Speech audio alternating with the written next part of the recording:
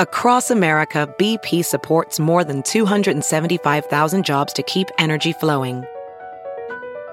Jobs like building grid-scale solar energy in Ohio and producing gas with fewer operational emissions in Texas.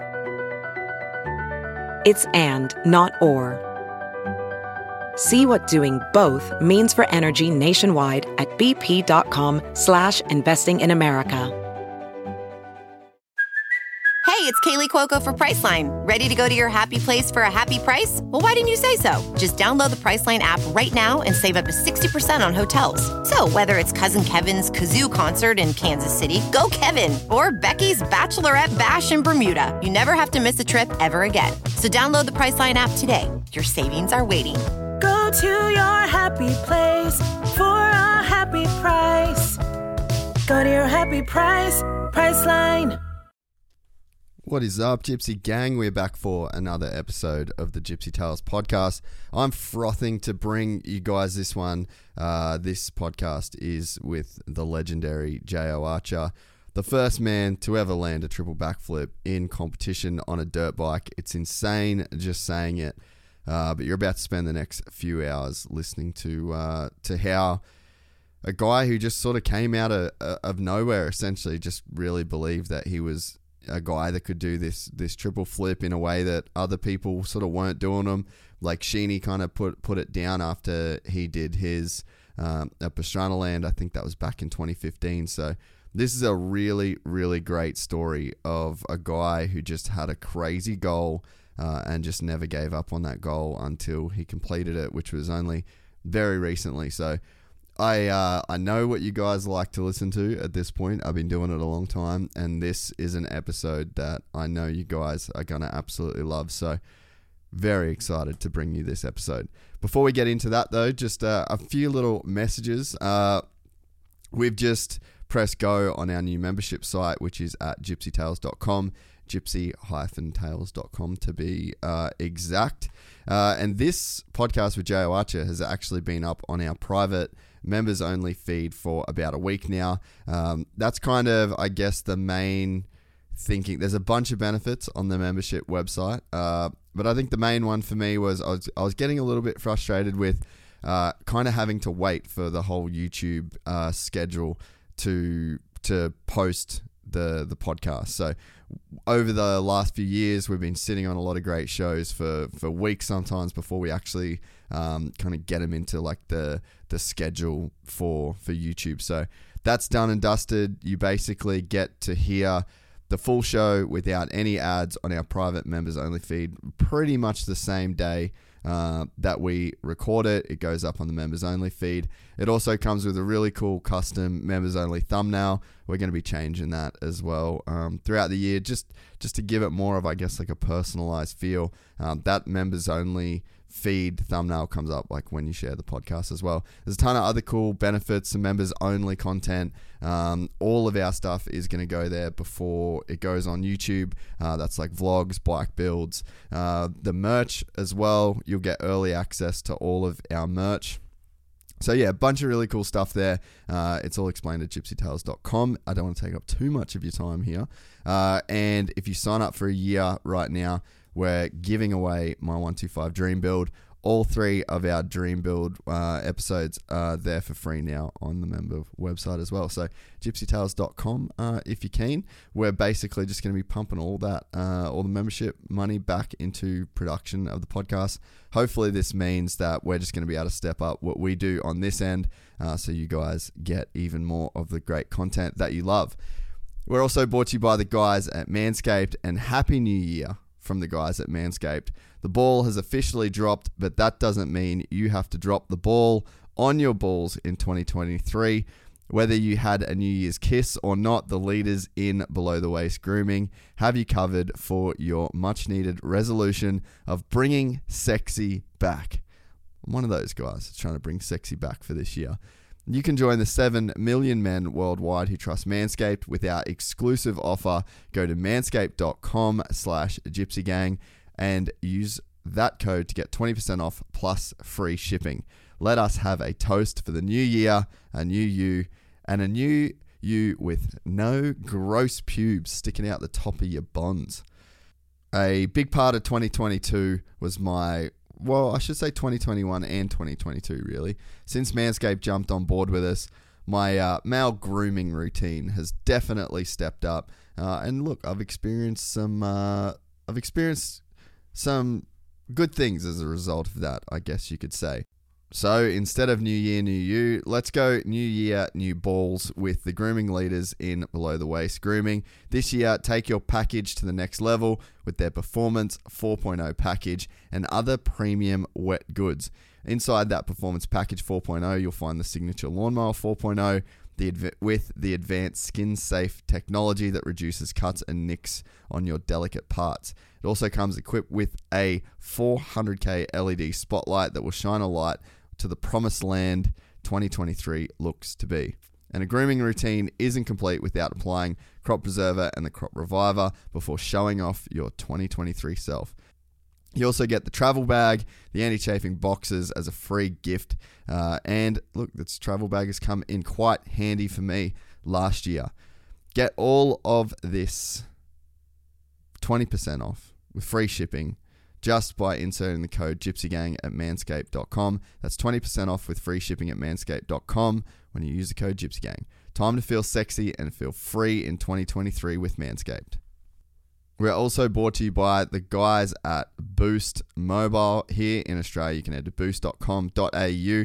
I've been running Boost since 2018, pretty much since we started this podcast, and I've honestly never looked back. I do the biggest plan that you can get. I just whack that on and it lasts me a year. It's so much cheaper in my mind than dealing with the ongoing plans and all the nonsense that comes with that. I mean, I feel like everyone's been kind of caught out with that in the past. They also do refurb phones as well, so I just grab a new one of those every year, and honestly, it just takes care of all of my mobile needs.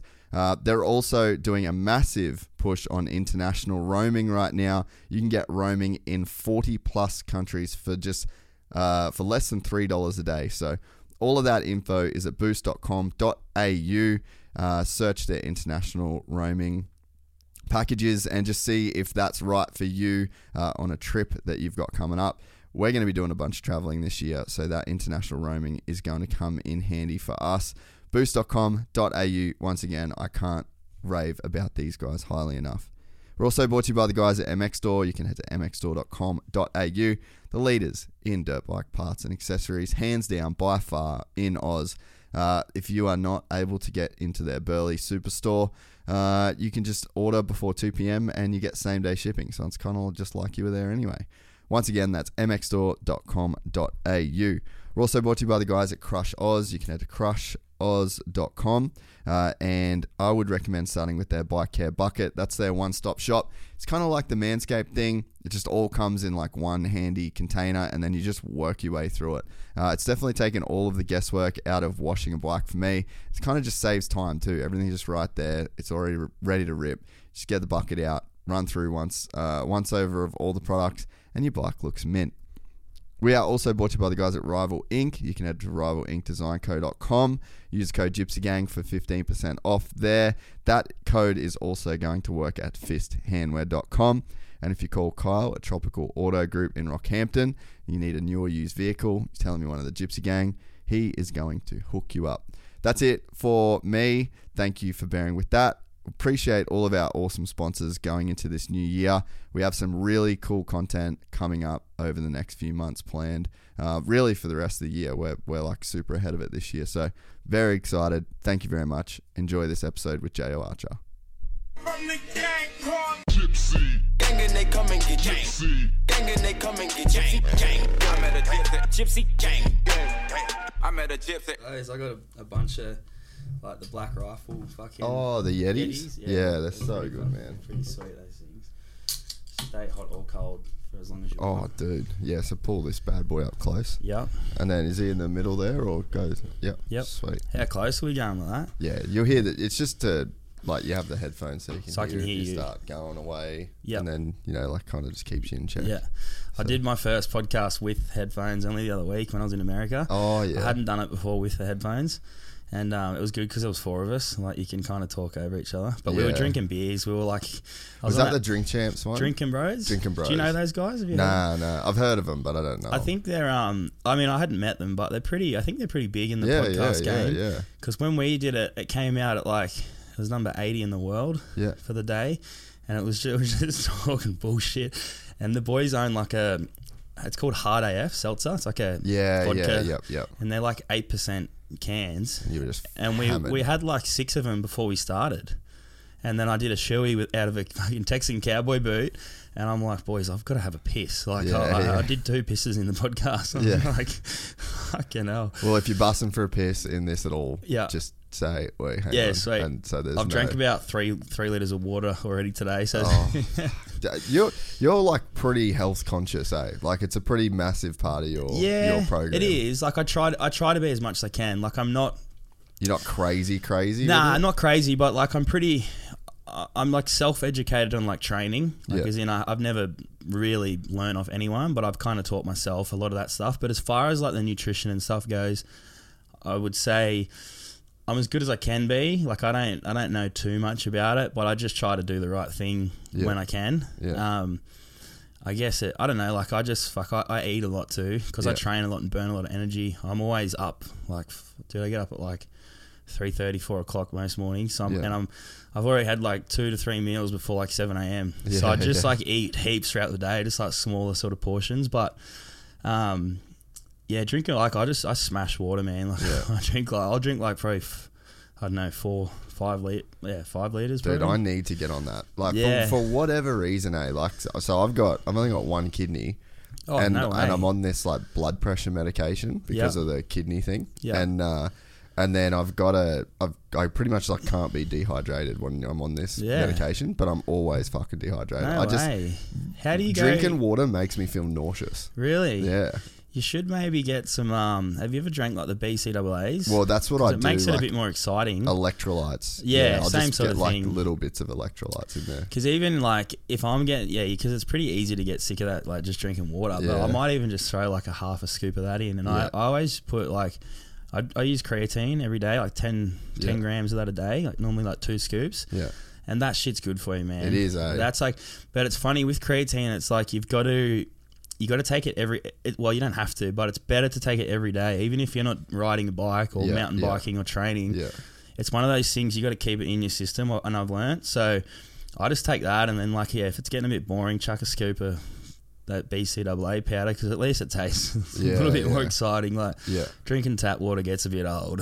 Well, that's what I do, the Soda Stream. Oh yeah, so like I just love sparkling. Like pretty much if it doesn't have bubbles, fuck you off. Fucking go away. Get fucked. No, I can fucking agree with you on that one for sure. When did you start that whole, like, did that come out of riding, or it was just always how you've like the training and stuff? Yeah. No, to be honest, like I didn't know much about it. I never really went to gyms. Like I actually grew up playing footy, like rugby league, in Sydney. My family's pretty big in the footy and stuff, so I used to do that, like did a lot of that kind of training, but I never really went to the gym until I lived in China when I was,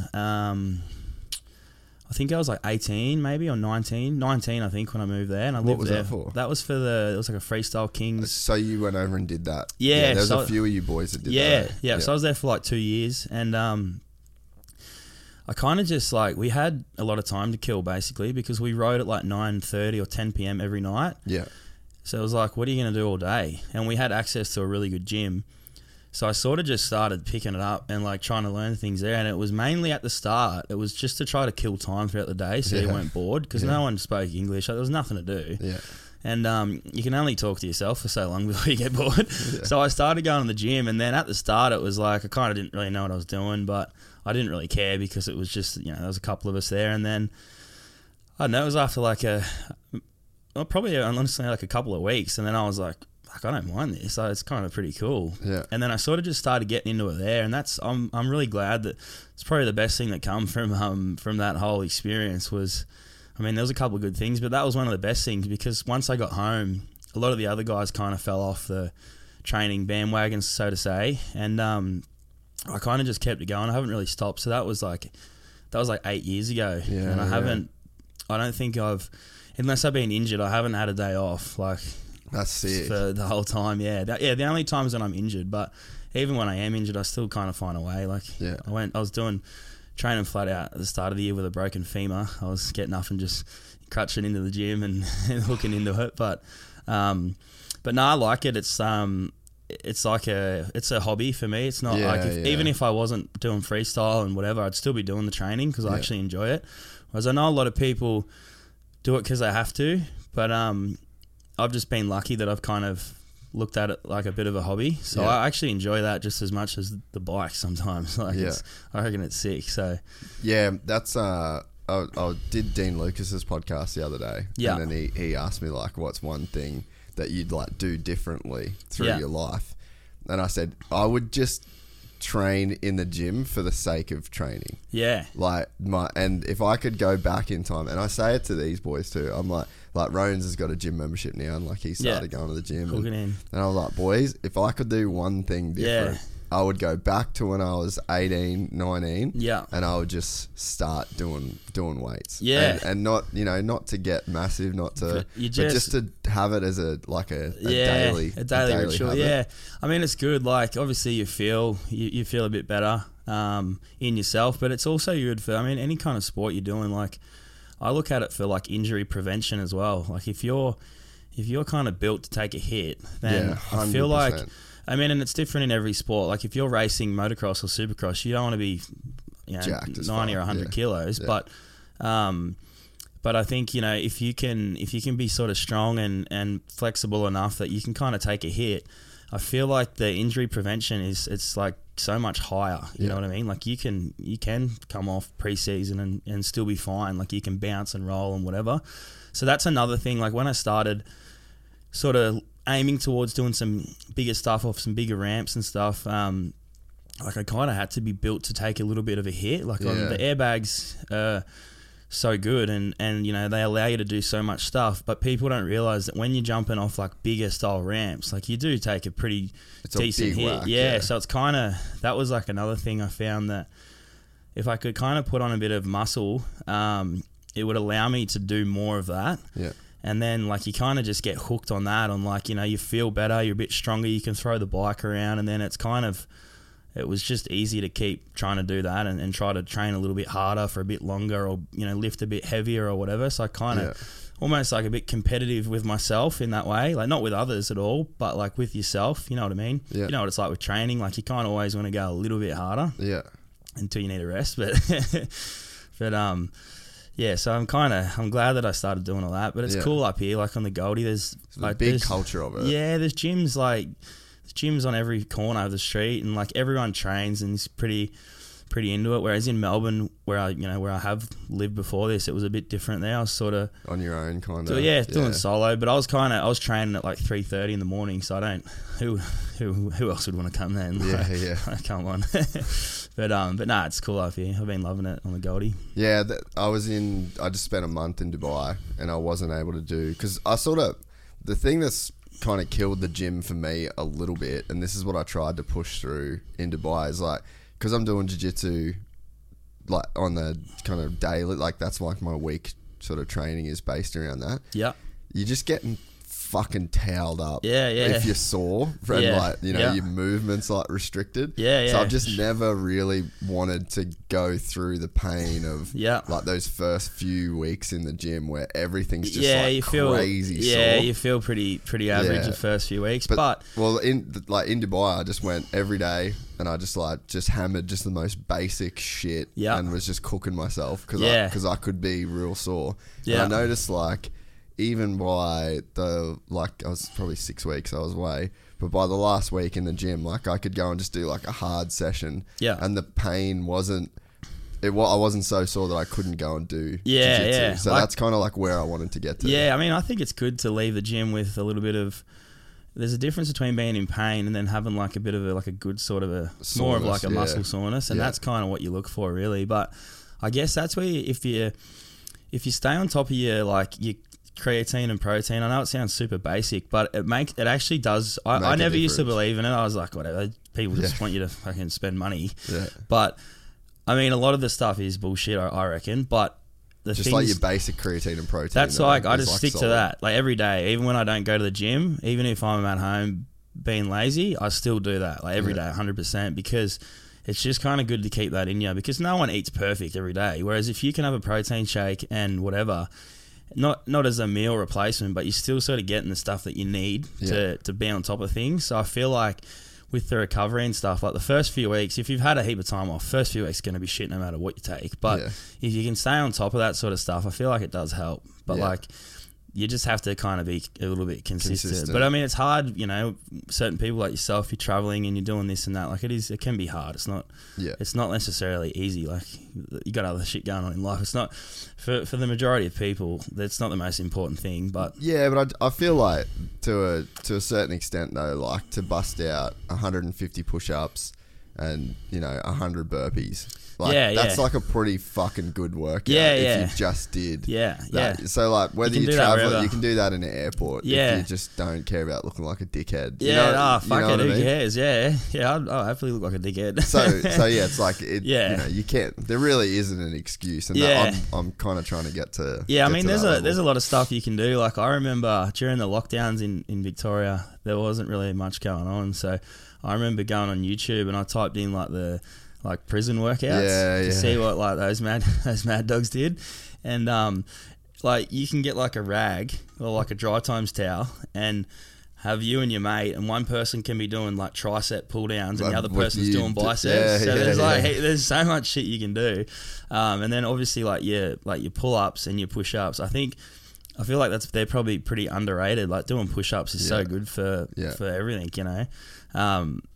But it's like, there's heaps of stuff that you can do. That's it's just having the commitment and making it into a you just got to have a go at it. That's the thing. It's like you don't know unless you have a crack. So it's easy to talk about it, but you just have a go at it. And you've only got to do it for a couple of days and then it's just part of your routine, I reckon. Yeah, no, so that's me this year. That's one of my goals for this next little bit. Hook in, mate. Hook into it. Did you put on much weight over that period? Like, what was your body shape like when you first started in China? Were you always kind of bigger? Nah, I was like, so when I first started, I probably weighed 75 kilos. Yeah, that's what I weigh now. And then I started training. I put on a little bit of weight. Like I put on a couple kilos straight away just because I hadn't ever really done it. Like, so you're going to build a couple of kilos straight away, but then you'll plateau and that'll be it for a while. But then when I came back home and then I broke my neck pretty badly. I broke C1, which is, you know, right at the top, and C6. So I had like a Jefferson fracture, it's called, of C1.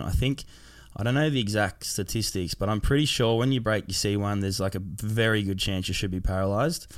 So I broke that. Someone actually moved a ramp on me at a show. I'm not going to mention the name, but someone, just a wanker, he was a promoter. So we'd already done one show in the morning, which was smooth, everything was good. And then there was like an intermission, like we were like doing some signings and stuff. And then he moved the ramp, like the up ramp, which was like a trailer ramp. He moved it to, I believe he was trying to get something through. Like he needed to move it to like make space to get something. There was monster trucks and stuff there. Anyhow, and then he forgot to move it back. And then I was the first. Fucking retard. Yeah, I was the first person. So he moved it, so it was at 75 and then it went to 55, and you'd think, fuck, how did you not notice? But from where we were sitting, we were like on the up ramp side, like way back here, and there was like a safety airbag, you know, on the back of the truck, and there was some other stuff in between the ramps. So from where we were, it wasn't noticeable. Plus, you'd never think that would happen. Yeah. So I lucky it was just the first jump, which for us it was just like a wave to sort of get the crowd involved. But I jumped like 75 feet, picture jumping a freestyle ramp to flat, like not having anything there. So I just went like that. It's on YouTube actually. Dude, find that. I think type in JO crash. But so I broke my neck. That sucks so bad. And then that one there, 7 years ago, Currumborough, 2015. Yeah, it was a pretty good one. Well, no, there wasn't an airbag. But I get up. So I broke in that right there. I've got a broken neck, a broken ankle.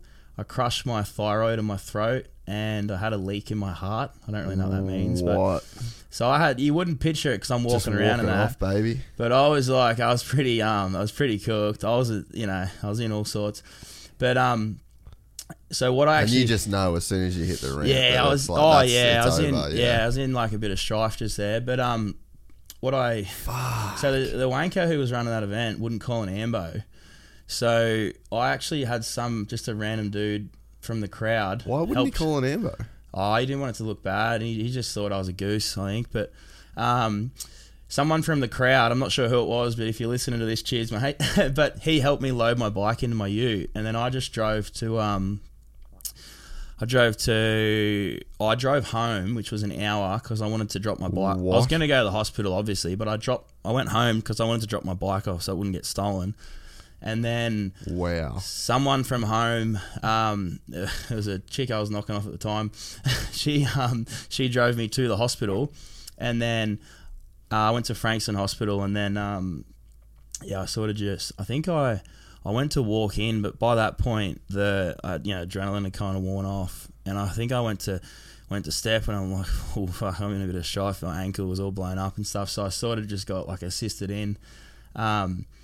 And then, they did some scans and stuff. Then they sent me to like a bigger hospital. I think it was the Monash Hospital in the city of Melbourne. And then they're like, you got a broken neck. Like you're pretty fucked. And then the other bits and pieces. So anyway, moral to that story, you're asking about my size and stuff. So after I broke my neck, I was pretty, like, I kind of faded away to not much, because I was in a neck brace for like maybe 6 months or 7 months or something, but I couldn't do anything. Like I just could lay down. I couldn't even have a pillow. I just had to lay dead flat. Yeah.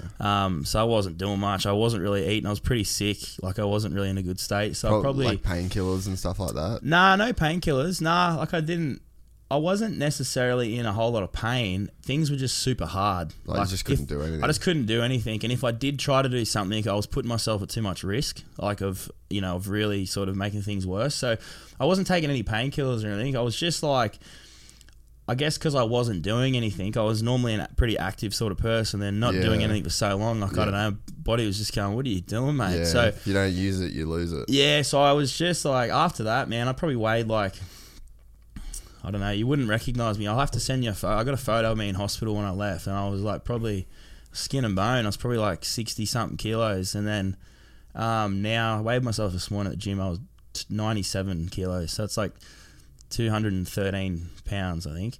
But I was like good 30 kilos less, I think. But that was, well, what's that, 2015. So, I mean, I've been obviously having to go sort of since then, but yeah, that was a pretty average one. So what do you reckon, like, broke your neck? Like, what part of that crash? I think it was just when you hit the handlebars with your head, I honestly think, or it was, like compression. I think it was just the impact of the landing. Yeah. I think that's all it was. It was just like that, And then my neck sort of went down, and so hitting the handlebars, that crushed my throat. Yeah. So that was like, so I was struggling to breathe a lot. And it's actually still now, like, that's probably the only thing that's really affected me. My neck's fine now. I haven't got the same kind of range of movement, but that doesn't bother me at all. Yeah. But the only thing that I still kind of see from that still kind of affects me is the throat. Like I breathe real, like people think, oh, what are you doing, mate? I breathe that heavily. Yeah. Especially when I'm asleep. Like sometimes, like, my missus will wake me up. She's like, are you alive? Like, what are you doing? Yeah. So that's the only thing that really kind of still gets me there. But I think it was just the impact of douche, like I think the bike, the bike handled it pretty well as far as the suspension and what the bike could do. And then, but it was funny, the bike had no damage. It was not even a broken lever. It was sweet. That is wild, dude. So it always goes one or two ways. Sometimes you have a massive crash, and like the bike's totally fine and you're fully busted up, or other times you like you tip over in a rut and you got like muffler, subframe, everything. The bike's stuck. Yeah, it costs you like $3,000 to fix it. And you haven't got a scratch on you. Yeah. So, but you know, like these days, well, any days I guess, but I'd certainly rather the $3,000 than a busted up 6 neck months and in a neck yeah, brace, because it was so crap. It was funny, like when I got the neck brace off, I felt like, you know, those little bobble heads that people have on their dash. Yeah. So when they took it off, I couldn't couldn't hold my head up at the start. Like I'd go like this and then I'd go. And I was actually to be honest, I was pretty embarrassed like to go out when I had the neck brace. I didn't care. I was still doing whatever. People would look at you and stuff, but it didn't bother me. But when I took the brace off, I was actually a bit like, I looked a bit weird because my neck was so skinny. It was like really, like it looked weird, man. And because I'd had my neck, like my head like that for like 7 months. So it looked like my neck was really long. Yeah. And it was super skinny. Yeah. And I was like, fuck, what's going on here? I was like, how do you make your neck better? Like, how do you make it bigger? But then, I mean, it took a little bit of time, but that became like. Did you do neck exercises? Oh, the physio had me doing like just some basic, this sort of stuff. But I think just getting back to normal life, like I was able, that kind of just fixed itself. Yeah.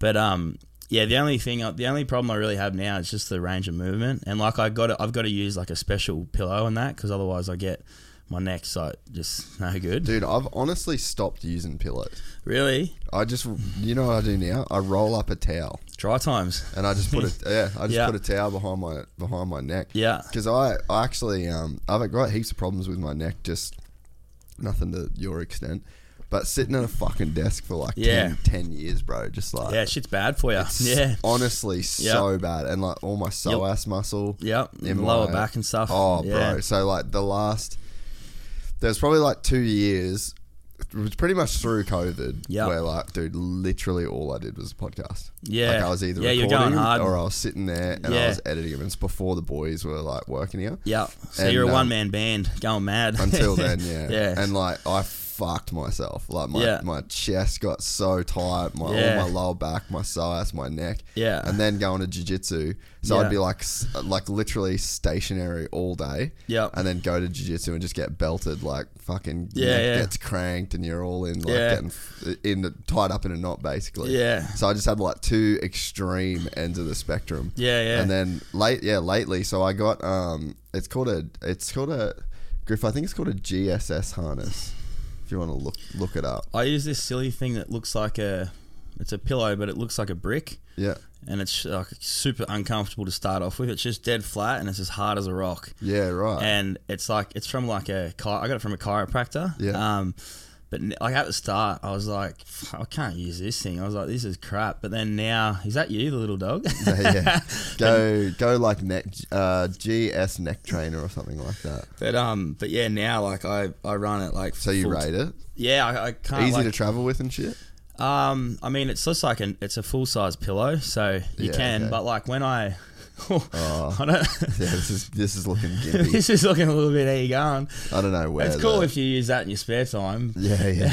But yeah, so it's got these. I can't find the exact one, but it's got these bands on it. Yeah. And you can just take it anywhere. It's in like a little bag. Put it in a doorway. Yeah. And then you just literally put it. Like you can do every side. Yeah, do all the stuff. And it's got all different like resistance. And but dude, it's like actually helped a lot. Yeah, right. Man. And I reckon for like riding and stuff, because you got your helmet and there's like extra weight, like everything's getting thrown around. Yeah, like it's what all the Formula 1 drivers and all anyone that does anything like that, they're always doing. They're doing that sort of shit. Yeah. But yeah, it's actually like helped me out quite a lot. Yeah, that's interesting. I reckon like a lot of UFC guys and stuff would probably use that too, because I see those kind of guys do a bit of like neck sort of training, like neck strength. Yeah. Obviously, if you get punched in the head for a living, you've got to have a pretty tough chin and a tough neck. So I can only imagine that they would do that kind of stuff.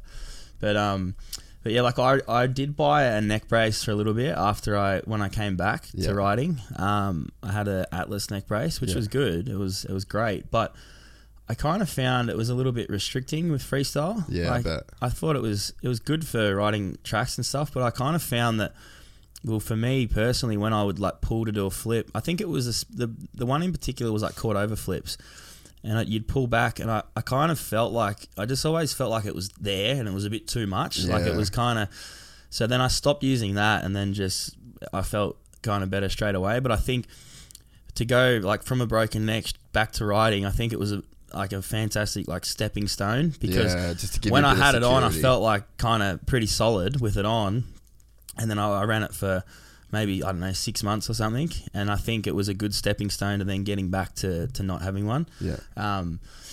But I've definitely, like, since I've put my neck to the test with all the different airbag stuff, and like I've done some like land up fully upside down and stuff, and I haven't had any dramas. So, Yeah. But I think I think that kind of goes back to training and building up your muscles around like your traps and stuff around your neck. I feel like if you can kind of be pretty solid there, that's where I say like the injury prevention, like that kind of, you can kind of sort yourself out a little bit in that way. Yeah. So when you did break your neck, like, did they give you any like, dude, you're fucking, this could have been like super bad? Yeah. Like, So when I was driving my car to the, that's so hectic. Yeah, it was crazy, and because I was just on my own, obviously. My old man, so it was in Victoria. I was in Currumborough, which is near Phillip Island, if you know that, you know where that is. So I jumped in my ute and I called my old man, who was in Sydney, to where he lives, and I'm like, man, I'm not feeling too good. I've just had a crash, and he's like, oh, what's wrong? And I just was like, fuck, man, I don't know, like I don't feel very good. Like something's wrong. Something's not right. I didn't think I had a broken neck, but I'm like, something's like, fuck, I didn't feel good, you know? And so but basically they said, like, when I was driving, if I had got to like an intersection or a roundabout, and literally just the motion of turning my head like that, I would have been 100% would have been paralyzed. So when I was driving, I was just like, I didn't feel like I could have moved. Like I could have moved if I wanted to, but but when you're in that injury mode, like, I was move. sitting there. I probably would have rather get T-boned by a car than like look sideways. But like Bronte Holland, for instance, he broke his C1 and C6, so the exact same two vertebrae. So, and you know, and he was paralyzed, you know, straight away. So it's definitely it's definitely like super lucky that I was fine, basically. But I guess I probably didn't know the severity of how serious it was. I mean, I was young and everything, and because I loaded the bike up and drove there, I didn't really.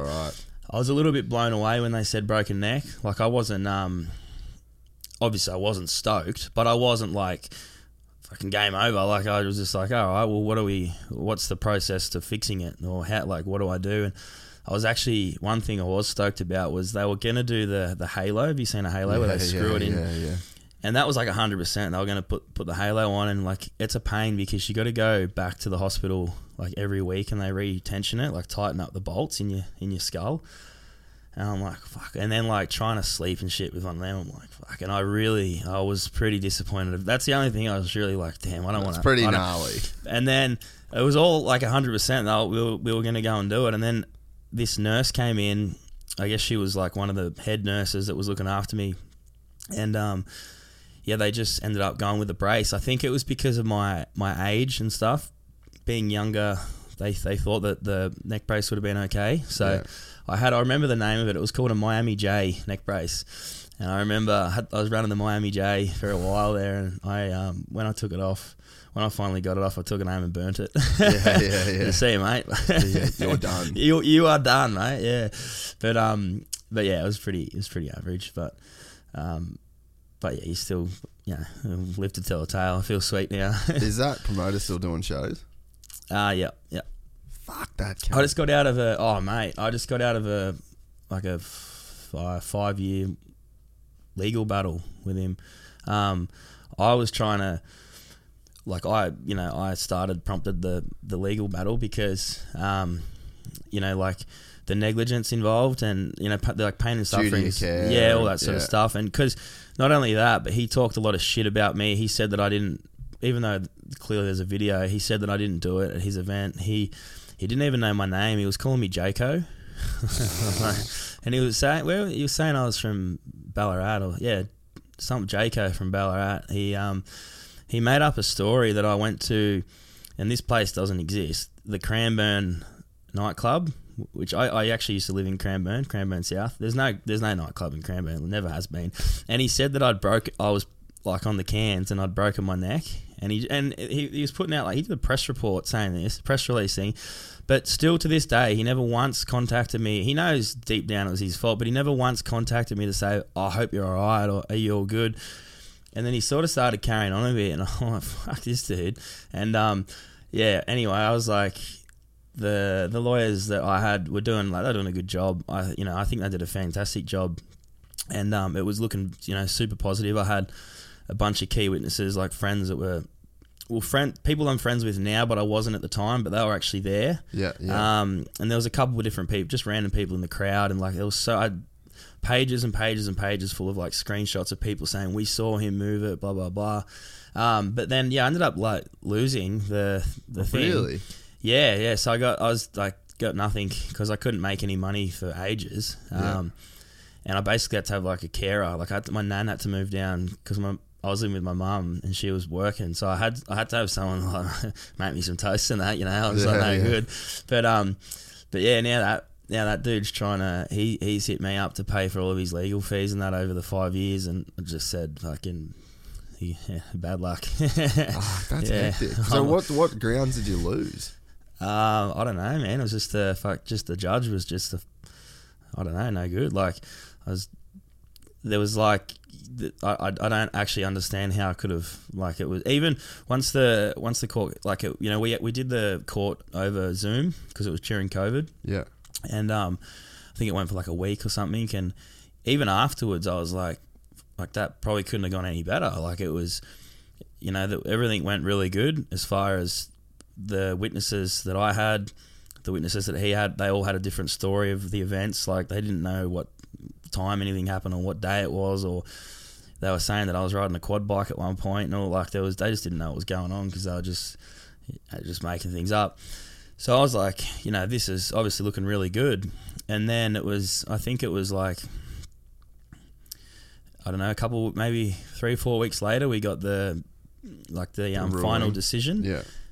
And just lost it. Bad luck. Better luck next time. I was like, but you know what? I'm glad it's over and done with. But I'm like, it would have been good to, because like I spent a silly amount of money on like recovery sort of stuff. I had to do physios like 3 times a week for like a year. And like, I think because I was like, whatever money I did have at the time, I spent it all. Like on all the stuff. So. I probably didn't have much cash at the time, but I definitely had nothing. Yeah, at the end of it all. But like I just went back to work. Like I was working with a neck brace and that towards the end. When I could, I was just doing suspension, measuring shims and throwing some settings in. But yeah, it was a bit of a shit go. But well, it sort of just sucks that dude can still do. Man, we need to take that down, Griff. It's creeping me out. That guy's creeping me out. Fucking, I hate the fact that he's looking really creeping me out. Well, you know what though? It's just a bummer that guy can still do shows. Well, you know what's even worse? That video there, that's my incident, but there is a hell of a lot of things. If you Google this dude's name, he's been in many, many, many court battles with things that he's done that were completely unsafe. And the reason that I wanted to go to court, it wasn't to fill my pockets with money. I would have liked to have potentially made back some of the money that I spent as a 19-year-old kid because I didn't have anything. But it was my whole drive in that was to shut him down. And it was only because when that accident happened, I had like, I reckon I had no joke, probably 4 other riders in Australia reach out to me and say, no way, like he did this to me. He actually moved a ramp on another rider who I don't want to mention names, but another rider that I can tell you afterwards. Yeah. That rider, I think, was knocked out and broke his wrist or something. And this is a dude that's like, he's a good rider. Yeah. So this has happened a lot of times, and it was more so the fact that he has no sort of care for the rider or the rider's safety. So that was what was driving me. Between that and then him sort of making up some shit about me, I was like fuck it, you shouldn't be able to do this because I could have pretty easily been paralysed. And I don't even think he paid. Like, he didn't even give me my money for the event. The event itself. Fuck you, yeah. Yeah, that's fine. And he was actually, because that was like just a close show to home, like a little country town thing. He was calling me, like he'd called me a few times in the week leading up, like really wanting me to go and do it. And I was, not that I had heaps of things going on, but it was like, oh yeah, I'd love to come and like give you a hand and be at a local show. Like I was, felt like I was trying to, it was good for me, but I was also doing him a favour because another rider was meant to do it and they pulled out. So he really needed someone to fill the spot. So I felt like in a way I was kind of doing a favour for him as well. But yeah, fuck, that's life. It's like it doesn't bother me at the moment. Like it's just a bummer. You can keep doing it. Yeah, but you know what? It'll catch up with him one day. Don't you worry. Yeah, it's you can't. Yeah, every dog has their day. You can't really get around like that forever because shit catches up with people, and it might not be in a year or 2 years or 5 years, but there'll be one day old mate will get caught up with. Yeah. But won't have anything to do with me, by the way.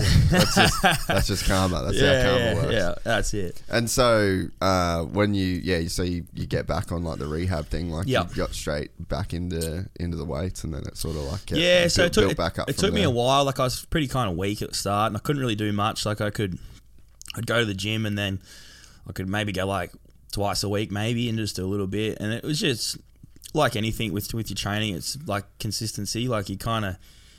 If you go to the gym every day for 6 months, you're not going to notice much. But if you go, 6 days a week for 5 years, you start to notice it. So it was literally, it just took a lot of time. But as I said, that was 2015, and we're the end of 22 now. So it's just been consistently going and having a crack since then. Yeah. So it sort of just took me a little bit. I was a little bit nervous.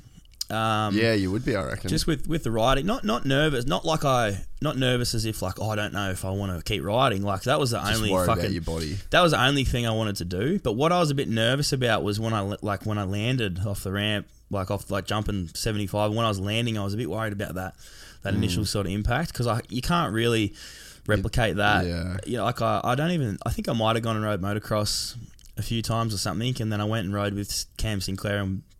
Like I went and like flipped my first ride and everything was still good, but I was a little bit probably nervous about that. But then once I did that, it was all right. It was just kind of like a little bit of rebuilding almost, like getting old tricks back and kind of, I guess the biggest thing is just your confidence. Just confidence. Yeah, and like you never forget how to ride a dirt bike, luckily.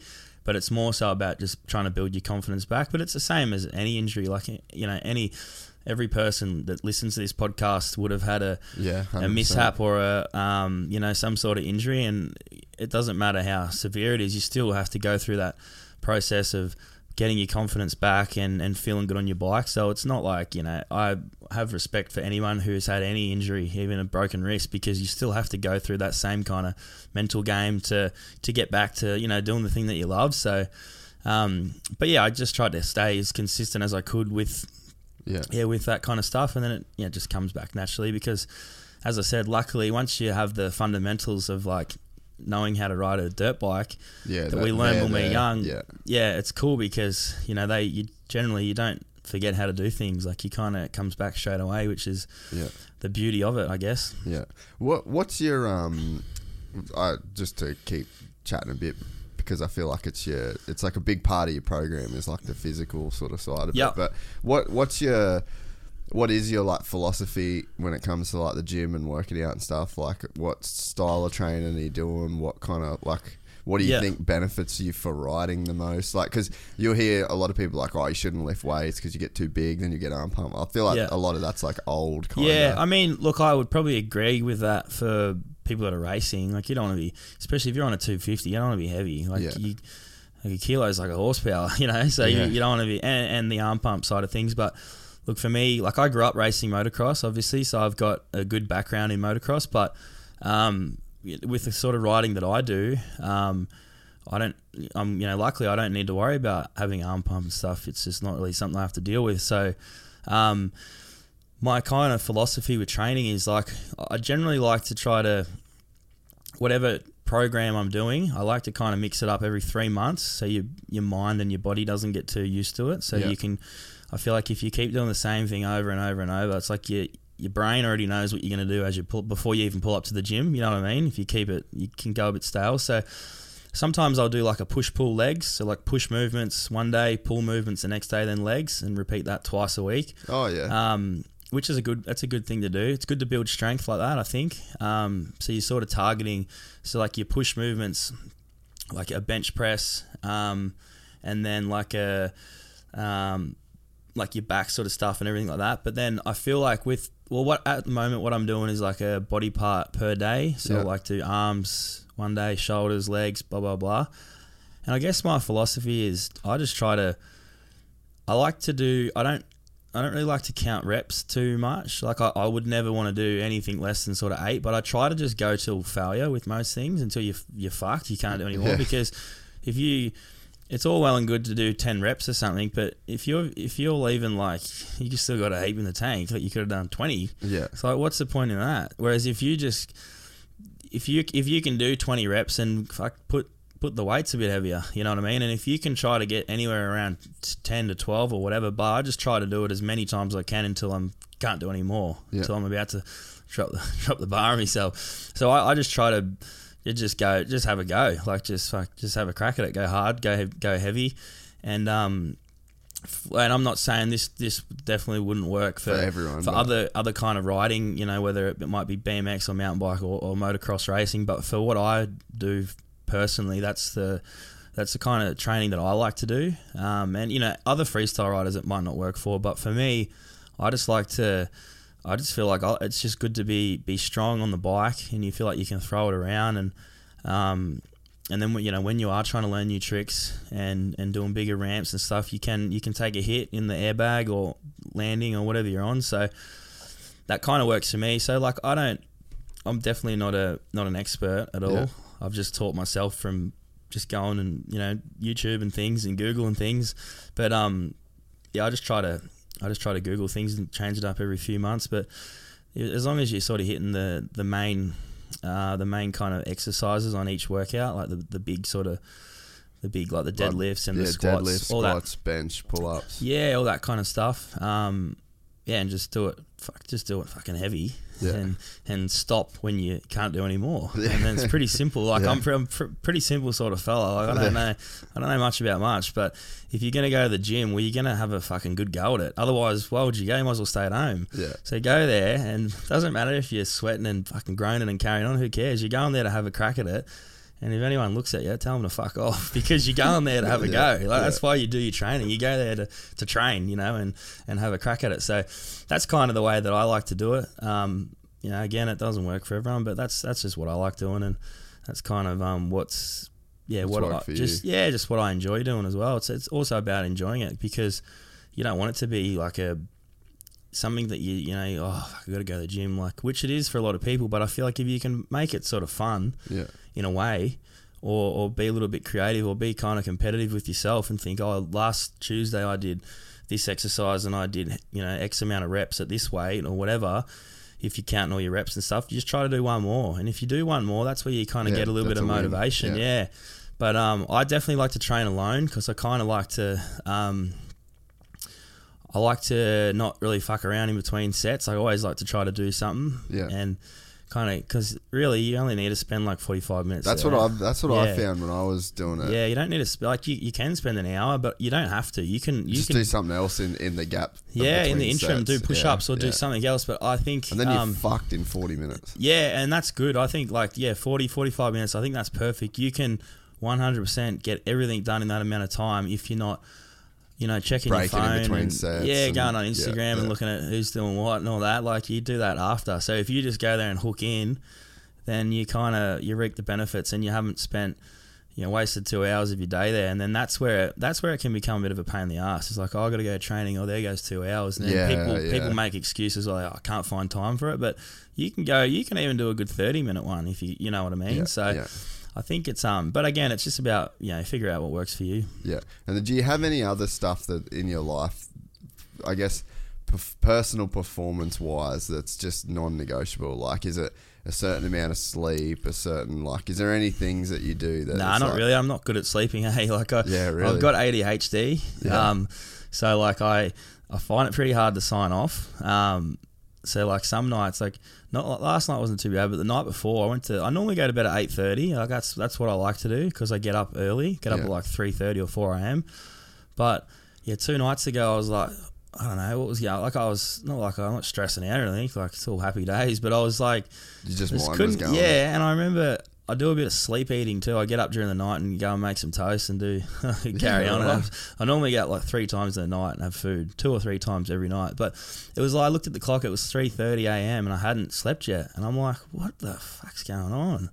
And I was like, but I still got up at 6 and still went and did my training and stuff. So I had like 3 hours sleep. But normally as long as I have sort of 5 or 6 hours, I'm pretty good. Like obviously it's way better to get more, but I'm pretty good off 5 or 6 hours. So, but like, you know, if it's coming up to like a competition or a show or something, I just try to make sure I get more than that. But I don't really, as I said, I'm pretty cruisy. I'm pretty basic. I can go to sleep. If you're tired, we'll have a Black Rifle. Have a bit of caffeine. You'll be right, mate. Go to bed early the next night. Get it up, yeah. Yeah, get one in ya. So you played footy as a kid. Yep. And then when did motocross, motorsports, freestyle, like when did that kind of enter the building? I grew up in Sydney, like around the Cronulla area, Sutherland Shire. And then my old man bought me a QR50 for my 4th birthday, so I started sort of cruising around on that. And then I started racing when I was 6, which I think was the youngest you could race, a 50. So I started racing around places like Oakdale, Nowra, Appin. Yep. So I sort of... What was your old boy's background in the sport? Not much. He's just like he was a gun footy player. But he had a bike, but he was just a chiller. Like he was, you know, he did a bit of racing, but like he wasn't like, you know, no one good. Yeah. He just did, you know, he just loved it. Yeah, he just loved it. So I started doing that, and you know, Dylan Wills. Yeah. So me and him were like, so our dads are best mates. No shit. So they went to like primary school and high school together. No so shit. Me and Willsy are born a week apart. So we got photos of us literally. Shout out to Willsy. I love that dude. So we grew up riding a lot. So we used to go and ride out there's like a tip out in Menai, like a rubbish tip, and we used to go and ride out there, and we just set up like witches hats and just do like figure of 8s and try to get some basic sort of technique. And then we both started doing like a bit of coaching with Greg Moss when we were young.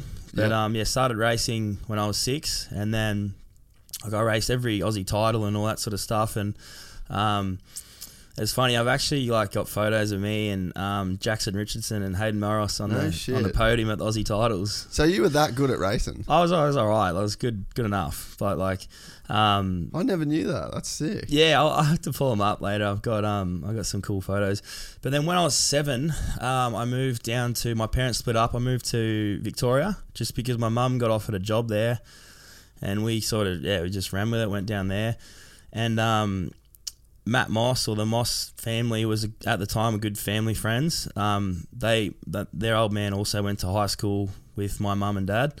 And at the time, Matt was like, so I was 7, I think he was maybe 14. And he came down with us because he just got a ride with Yariv Konski. So he was on a CR85. Yeah. So we moved down to Victoria, and he was kind of going to be around the team, and they were doing like, I think it was Supercross Masters or something back then. And so anyway, he came down, and he come home from the track one day, and he said to my mum Tracy, he's like, can my mate come and stay with us for a bit?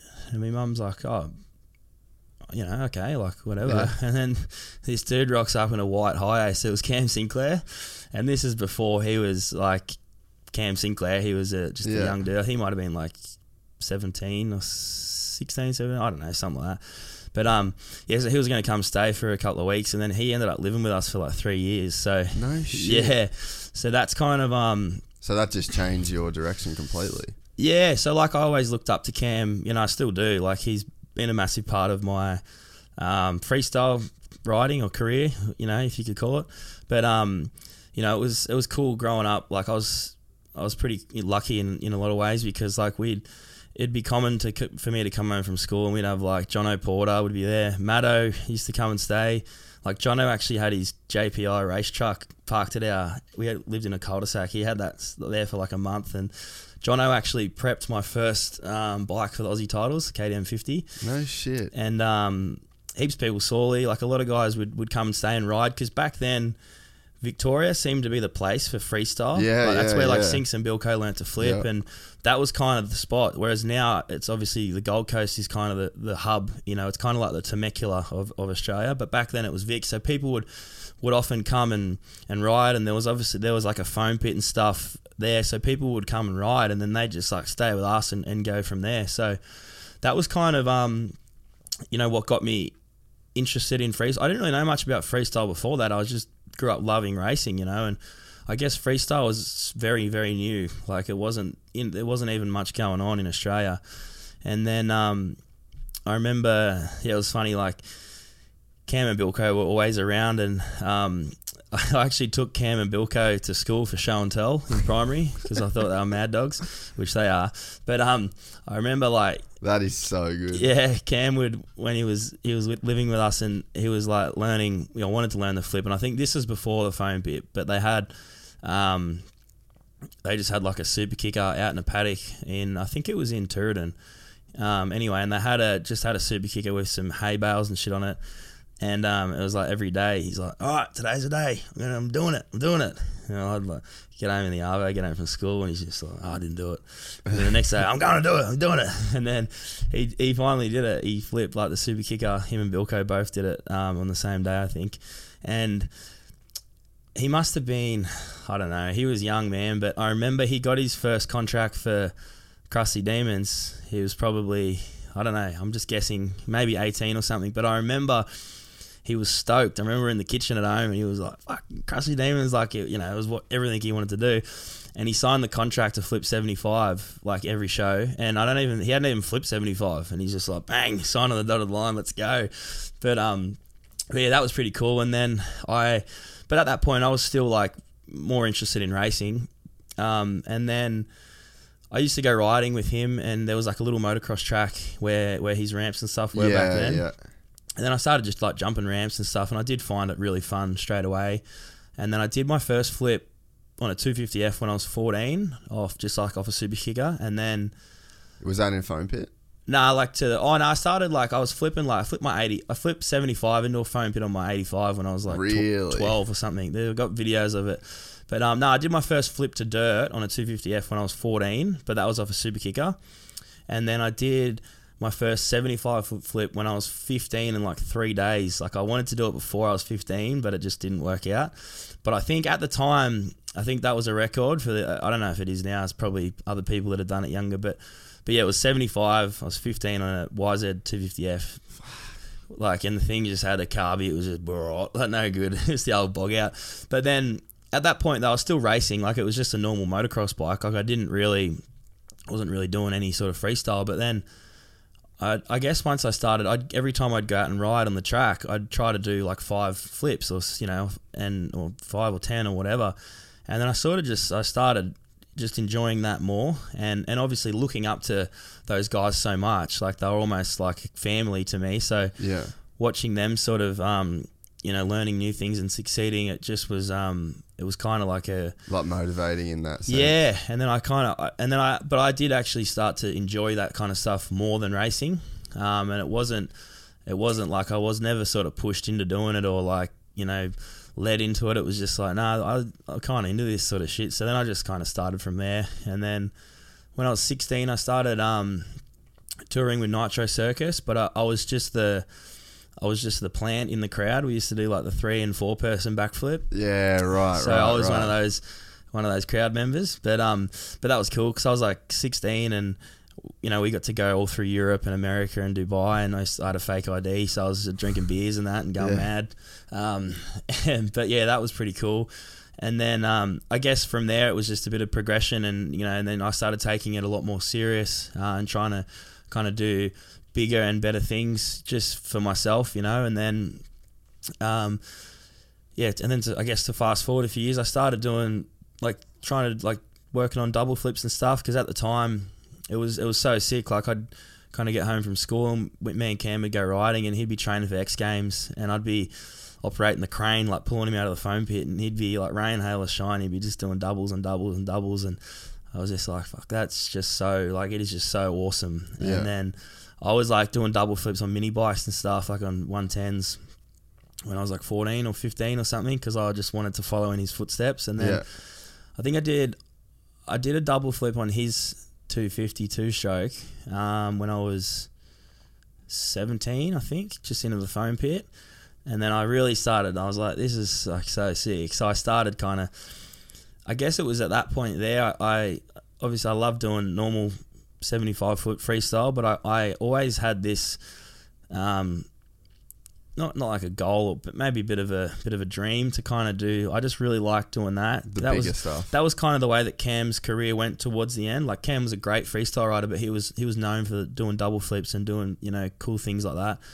So I guess it was kind of just a natural sort of thing that I wanted to try to do a bit more of that kind of stuff. So because there's a different mentality, right, to being like a big best trick style guy versus being like the freestyle competitor. Yeah, I mean, yes and no. I guess like it's super hard to be able to put a run together. Yeah. Like it's harder, in my opinion, to be able to put together a run with all the biggest tricks. Like I think it's harder to do that, but I don't know. I just kind of liked the idea of it. I just got a really good thrill out of like the planning, you know, to do something like that, you know, the planning and the preparation and how to do it, and then trying to figure out how to tackle it and kind of going from there. And then it was kind of just like a natural reaction, really. I did my first double flip to dirt at the AusX Open in 2000. Yeah, so that was cool. And then I was actually on a borrowed bike. It was one of Toddy Waters. I didn't know Todd Waters at the time, but it was one of his old DPH. I rode a KTM, but my KTM was stuck overseas. I couldn't get it back, and I still never got it back. It's still stuck in America. What? Yeah, but whereabouts? It's at Travis's house. Oh, okay. So you know where it is. It's mouldy and it's like put it up on the wall maybe one day. But I was funny because I borrowed. Yeah, it was a DPH. It was a practice bike. It was a Husky. It had like 150 hours. And I remember the clutch. Easy hours though. Yeah, I remember I went to do practice and the like the slave cylinder hydraulic clutch went, so I had no clutch. And then we fixed that, then I had no front brake. And then I'm like, fuck it, then my first double flip here. I'm like, all sorts of shit. But then it was cool, landed it sweet, and that was an awesome time. And then it wasn't long after that, me and Cam were down the Mornington Peninsula having a beer. I think it was his birthday or something, and we were just like, just a bit of general chit chat. And he's like, "Hey," because I was getting doubles around fairly easily. Like I could easily over rotate them if I wanted into a foam pit. And then I started like doing a double, and I was able to tap the brake and kind of brake check it in. And yeah, we were just carrying on bullshit. And he's like, "Hey, you should try a triple." And I was like, "Yeah," like, yeah. And then that was kind of it. And then the next day, I called him. I'm like, "Well, you serious? Are you reckon?" And he goes, "Yeah, fuck, why not?" And I was like, fuck it, all right, let's, yeah. And this was just in 2019. So Sheeny had already done it, right? Actually, no, maybe this was in 2000. No, you know what? This was in 2018 because that's the reason my bike was in America, because I'd actually just been at Pastrana Land for my first go at trying to do a triple. That was before the AusX Open. So that's the reason I had no bike, because my bike was stuck there. So I guess this is in 2018. So I remember I had I just drew a ramp on a piece of paper with the rough sort of dimensions. And then my good friend and sponsor, Josh Glynn from Freeform Action Sports, he built this ramp for me, him and his crew. And yeah, we just set this thing out. It was just like a bit bigger than a super kicker, basically. And, you know, now looking back on it, it was certainly not the right ramp. But, like, I didn't know. I had no idea. But I just set the thing up into the foam pit at Sinclair's, and I was just having a good old tug on it. And then it was good, though. Like, my first ever time on a ramp that's, even now, if I tried it, I probably wouldn't get much further, you know. But I was sort of getting like 2.5 ish, you know. Yeah, it was a good 2.5, which equals landing on your head, basically. Yeah, but it was like a good way to get my feet wet with, you know, and like as I said, the ramp, it was nowhere near big enough. Like no way. Like it was not like a moon booter. Like it was nowhere near. Yeah, really. Nah, it was a tiny bit bigger than a super kicker. But we just like, fuck, I didn't know what I was doing. I just wanted to have a go at it, and then I kind of was, you know, that was sort of all I thought about was like ways to do it. But I didn't have any sponsors or anyone. No money or funding to kind of help out. Yeah, so what are you doing at this point? Like you're going to Travis's, you're doing that whole deal, you're you're like, you know, AusX Open doing double flips. Like, where's the financial backing coming from? Like, are you just working and funding the shit yourself, or? Yeah. So all that time, like in Melbourne, so I guess I first started working when I was like 14. I started going just after school because I didn't have, so my old man didn't live there, so I didn't really have much of an idea on how to work on bikes. Yeah. So, because I didn't really have anyone sort of coaching me. So I found out Steve Powell from SPMX. Yeah. So Powell, he lived Legend. in the same estate, and he was working from home. He'd just gone out on his own and just started SP Motorsport at the time. Yeah. So I figured out where he lived, and I went around and knocked on his door one day, and I just said, "Hey mate, I'm Jo. Can I basically come around and sweep the floors and I don't want to get paid, but I just want to like know how to do some things so I can figure it out, so we don't have to pay someone to change the oil and shit." I just didn't know. I was like 14 or whatever. I just didn't know. Yeah. And then Powley was like, "Yeah, sweet." So I just started doing that, and then I reckon it was like, I think it was like my second day. He had me, I relaced a set of wheels for Chase Mosick, and then it was like my second week, I was tearing down suspension and like learning how to revalve it, and I kind of just got into it straight away, and I really, like, I had sort of good attention to detail with you know, shims and with settings and stuff, and I just started really enjoying that. So I just kept doing that, and I did that for 8 years with Powley. And then when I had these bigger dreams to do bigger shit that I needed more money for, I had to kind of look at other options. I needed to make some more money. So I got into construction then. And then my goal was to kind of get on the railways where you can make good cash. So I started doing that. So I'd work, we'd do like 7 a.m. till 7 p.m. So we'd do 12 hours on site every day. So that was when I was getting up at like every morning for a good couple of years, 3 years almost. I was getting up at 3 a.m, going and training, and then I'd go home and have a shower and brekkie and that, and then I'd go to our yard, get in a truck, and then drive a truck up to the other side of town, and then I was working. So it was like the Metro Tunnel, all the underground rail network. Yeah. So I started doing that, and that's where there was obviously more money coming in. And like it was taking up a lot of time, obviously, because I didn't really have much time to ride. But I was in Melbourne and it was raining a lot anyway. So I was like, if I can hook in and make try to save some money, then it can, when the weather's better or whatever, it can allow me to be able to, you know, go and spend this money making new ramps and all that kind of stuff. So, and then it was funny actually. I listened to the podcast you did with Colby, and he was talking about working 2 jobs, and I almost had a laugh to myself, and I'm like, fuck, that's so cool that he did that, because I was doing the same shit. So I was doing, so we're doing like our 12 hours on site, plus it was like an hour each way for travel. So you sort of 14 hours there. And then I'd normally get home at so I'd start work we're doing a lot of night shifts then. So I'd start at 7 p.m. I'd work through till 7 a.m. And then by the time I'd get home, it'd be about 8:30. because I'd have to drop the truck off at the yard, then drive home, and then I'd go straight to the gym at like 9 a.m. I'd train for like 40 minutes or something, and then I'd go home and sleep for probably 4 hours, and then I'd get up and then get dressed in me work clothes to go do suspension. And I'd go do, I think I'd do like maybe 5 hours, 4 or 5, between 4 and 6 maybe, depending on what we had going on.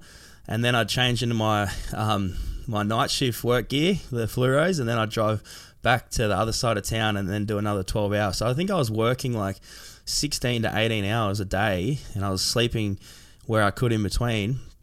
And then I was sort of just like, I was just trying to make some money. I was like, I didn't have any sponsors, so where's the money going to come from? You got to go and have a crack at it. So I was doing that for a while, and like I was, it was pretty hard. Like I'd always, every few weeks I'd be run down and be crook as a dog, because I was still going to the gym and all this shit in between. Training. But I wanted to, because at the end of the day, I wasn't working to make it big in construction. I was working to make some money to fund the things I want to do on my bike. So I'm not, the training, to me, it was just as important as making money. So I'm I'm not going to not train. I've got to keep doing that shit. So anyway, I just worked my ass off and kind of made some money, and then that was where I could try to go and spend whatever money I had. I'd just put it straight into bikes and or not necessarily the bikes, but like more like ramps and building things, because you can build a ramp, it can cost you $3 or $4 grand, and it's like, oh, it's not, and that's for a small ramp. Bigger ramps you spend 10 grand, and it's like, oh, it's not very good.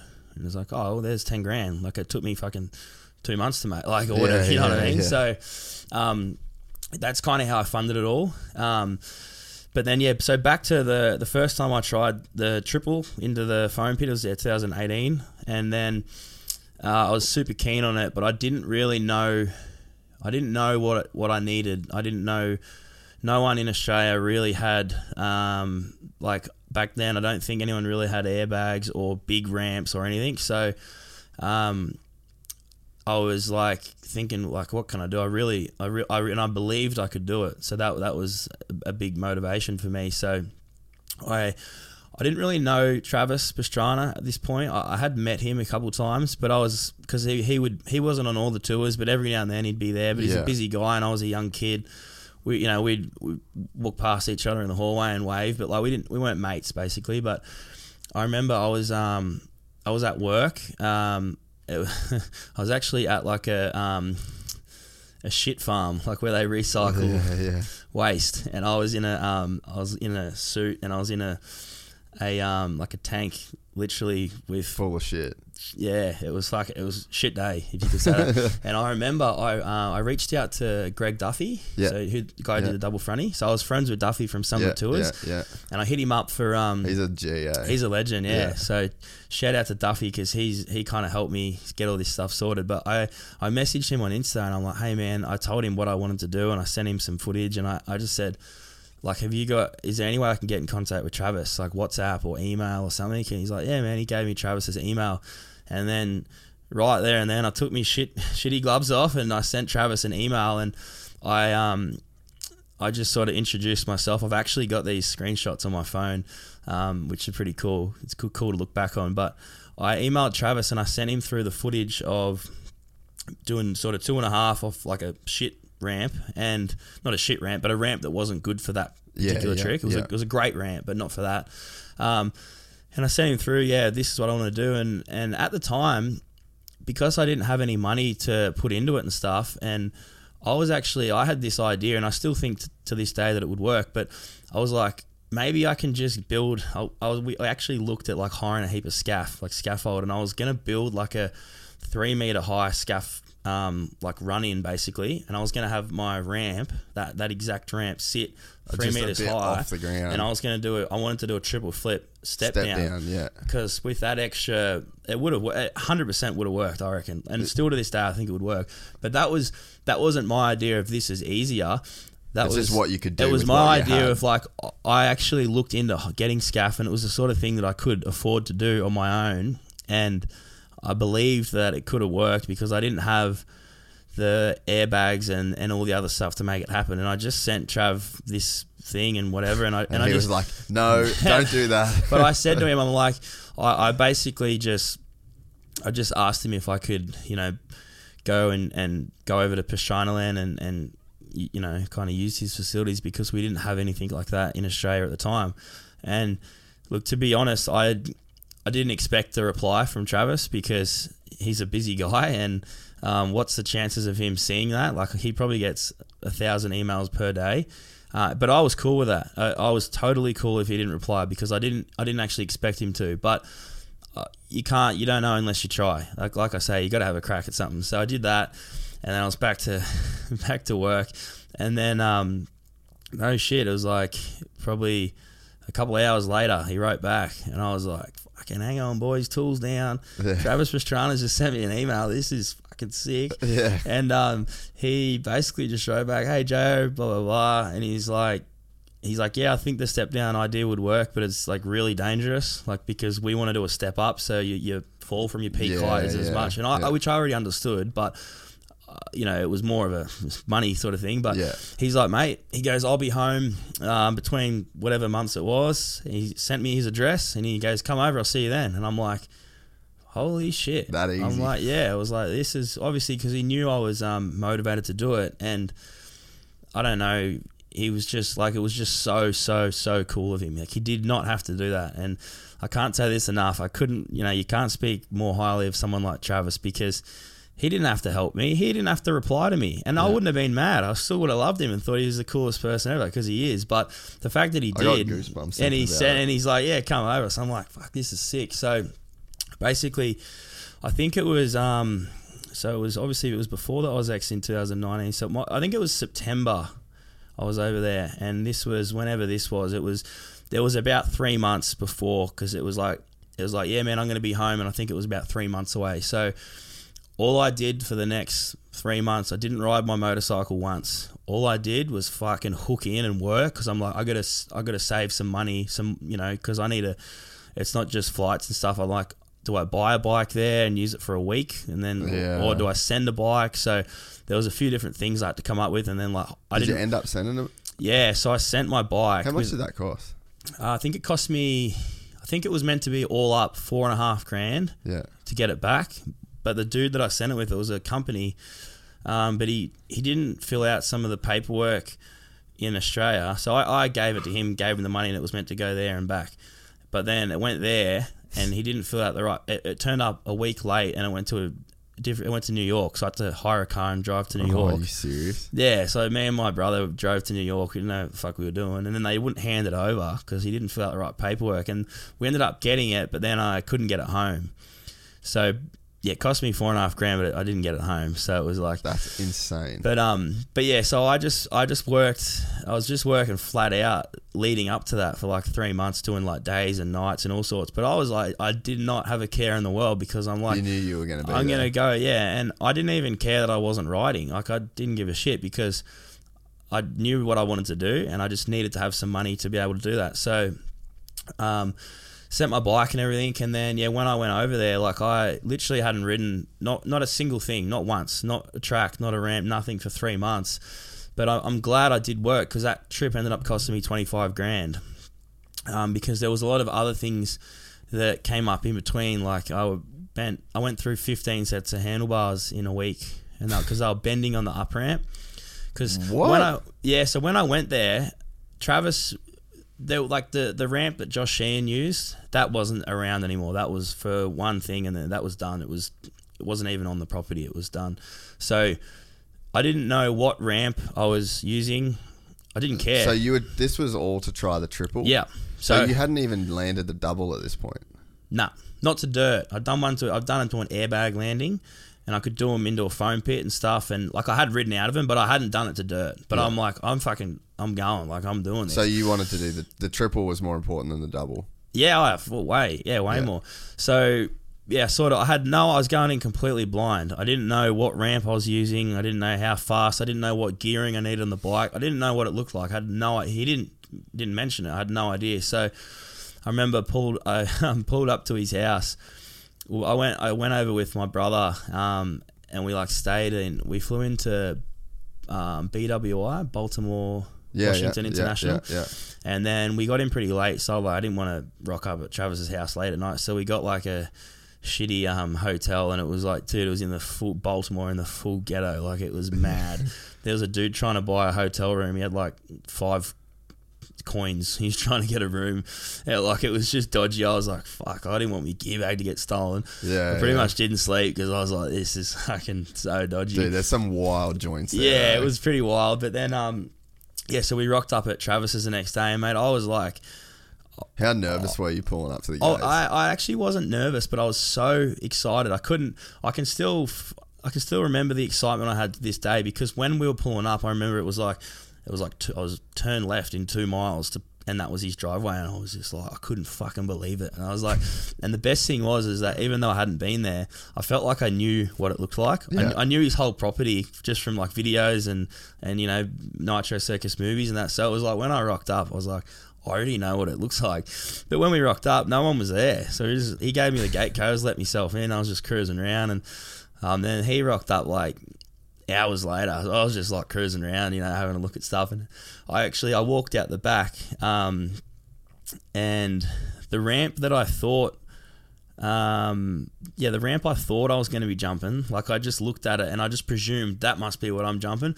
It was actually the ramp that Jed Milton did a quad flip off. Oh yeah. But it was like this skinny, and it was like massively tall, and I was like, oh sweet, that's obviously it. Like, yeah, I'm all right. Let's do it. Like I was stoked. I thought it was fucking awesome. Yeah. And then I found out that obviously wasn't the ramp. It was a BMX ramp.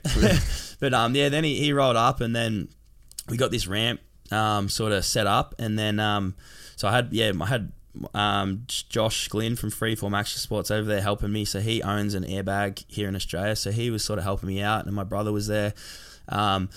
So with the bike rocked up like a week late, so I couldn't do anything for the first week, so I had to extend the trip a little bit, and then we went to New York, got the bike, I had it all set up, and this ramp was it turns out it was actually the ramp that Travis did the Aussie roll to, the double backflip 360. So like fantastic ramp. It was a great, awesome ramp, but not for a triple flip though. Like it was good for a double flip combo or the Aussie roll, but for the triple flip it just wasn't quite enough. But like I did commit to 3. Like I did actually get one around, but it was, you know, I didn't really know where to set the ramp. And the first days of me doing it, Travis wasn't there. It was just me. So like I didn't really know how to do the airbag stuff, how it was meant. I don't think I jumped into one. I might have, but I didn't know where to set it and stuff. And I think I was in second gear still.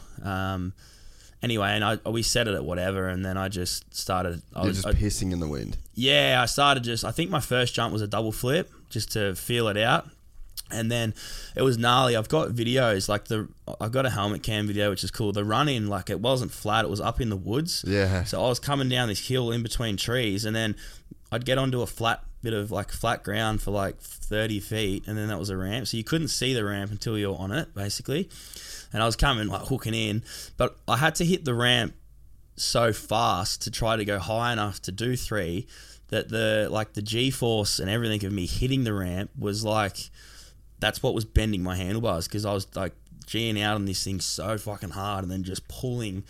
But like in a perfect world to do like a double combo, you'd come in slower and off the ramp. But that I tried that and it wasn't enough, because really it wasn't the best ramp for that trick. But I think by the second day, maybe, or the third day, I sat into it and pulled one round, and technically a bit of an under rotate, but technically it was a triple flip. Yeah. And like, cause that's like a lot of people think, cause I've been working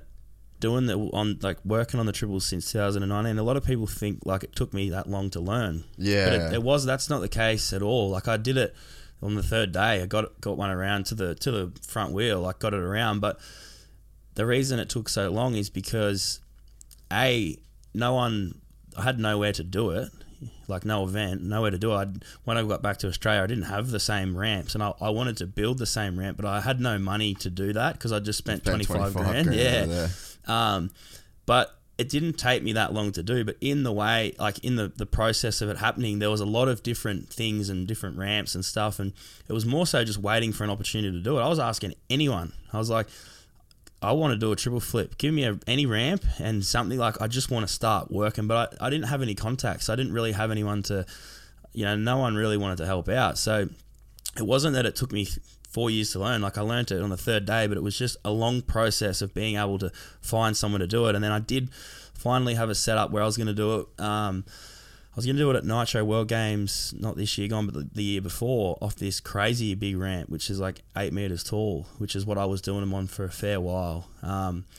It's what I broke my femur on at the start of the year, but I was going 100 feet high and 65 feet distance. I was third gear completely fucking wedged off this ramp. That is psycho. Going mad, but like I didn't think it was psycho at all at the time. I was like, fuck, this is what we're doing. Like it was, and that's where I really started trying to put on some size, because I was getting so fucking hurt on that thing, but I loved it. Like I was like nothing better than going back to work on a Monday with a black eye and fucking, and then you're working with people on site that are talking about doing wheel stands down the road, and I'm like, I never would say anything, but I fucking loved it. And then that's what was getting me up at 3 a.m. to go train. I'm like, this is fucking sick. It's like a big demon that you were battling. Yeah, I just thought it was unreal. But the process, so after, sorry, just to rewind, I'm carrying on a bit here. No. But so after the whole Shinaland thing, had an epic time, and like, dude, how good is he as a person? Oh, he's a legend. Like, he is unbelievably cool. Couldn't speak more highly of the fella. Like he's just a ripper bloke, just a normal guy, just a dude. But no, he's not. He's so generous. Yeah, but like he's abnormally. Yeah. He's a normal guy in terms of like the way you interact with him, but he is abnormally generous with people, and like that whole he just gives you the gate code, and Yeah. that's 100% him, man. Like, it's crazy. Yeah, like I didn't want to have to be a burden to him, and I didn't want to have to rely on him for anything. So he was stoked that I rocked up with my own bike, because other people that go there, they just expect him to get him a bike. I rocked up. I hired a Dodge Ram truck, which, because I was like 19 or something, or 20, it cost me a fortune, because I was like young. Underage. Yeah, it cost me a fortune, but like he was already going so far out of his way to help me, and I'm no one, and he's helping me so much that I went and got all my food for, like, I did every single little thing. I was going to a gym. He had a gym at his house, but I didn't want to ask him to use it. I was like paying to go to a gym. I was doing everything I could, because I just appreciated it so fucking much. Like, it was just so, it was unreal. And then but did you end up staying at his joint? Yeah, so I was gonna looking at getting accommodation and that, and he's like, "No, you just stay here, mate." And I'm like, "Fuck, this is pretty cool." So we did that, and like, it was, the whole experience was unreal. And just to have him believe in you, like, that's probably worth more than 25 grand. No, like, for him more to than believe, more than $1 million, to be honest. I think I don't think like you could put a price on that for me personally. I completely agree. I think that's amazing. Like, just to have him as a mate now, like, and I can give him a text or a phone call, and it's like sweet. And I guess that's actually how the Black Rifle deal came about. So that back then he was still with Red Bull, and it was once I got home, it was like after the AusX maybe, but we were in contact, staying in contact still, and he reached out to me, and he's like, I've got a company that wants a freestyle rider. They want to put a helmet on someone, and they didn't have any freestyle riders at this point, and I was like, oh yeah, who's that? And he told me Black Rifle, and I had heard of him because I'd seen him on the Joe Rogan podcast. Evan Hafer, who's one of the owners. And Trav said to me, so he was still with Red Bull, and Trav said to me, he's like, he goes, oh, that's where I'll end up. He goes, I don't know when, but it might be a couple of years, but he goes, that's where I'll end up. And I'm like, fuck, this is pretty cool. So that's kind of how that all came about. That didn't come about for probably another 8 to 12 months, that deal, but that's how the introduction was. So Travis was the one that put me in touch with them and got things happening. And then, so I got home and I did the AusX Open stuff, which was cool. And then I didn't get my motorbike back, and I had to give back the old practice bike to Dale Hocking. So cheers, Dale, for that. And then I was legend of the game. Yeah, I was pretty hard up the cash. So I just spent me 25 quid. So my brother bought me a bike off Raceline. Actually, it was Justin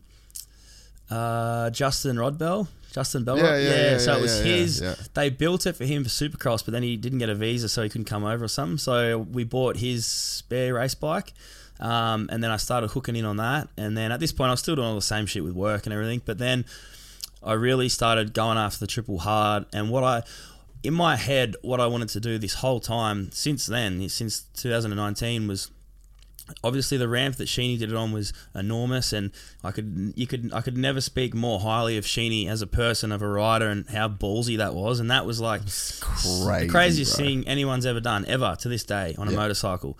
But what I thought in my head was like, that sort of thing can't be replicated. You can't take that to a stadium and do that. It can't be done again. And I just thought there's got to be a way to do, as time goes on and equipment like motorcycles get better and you learn more about ramps, things can go better. You can scale things down and everything. So I always wanted to do it on like a smaller size setup, because, and still right now to this day, I want to do as many as I can. I want to do 100, a million. Yeah. I want to do them I want to do what Cam Sinclair did with doubles, with triples. So wherever I can do them, I want to do them. So I'm like, I need to do it off a ramp that's smaller, that that I can take to places and do them. So that's where I really started hooking in.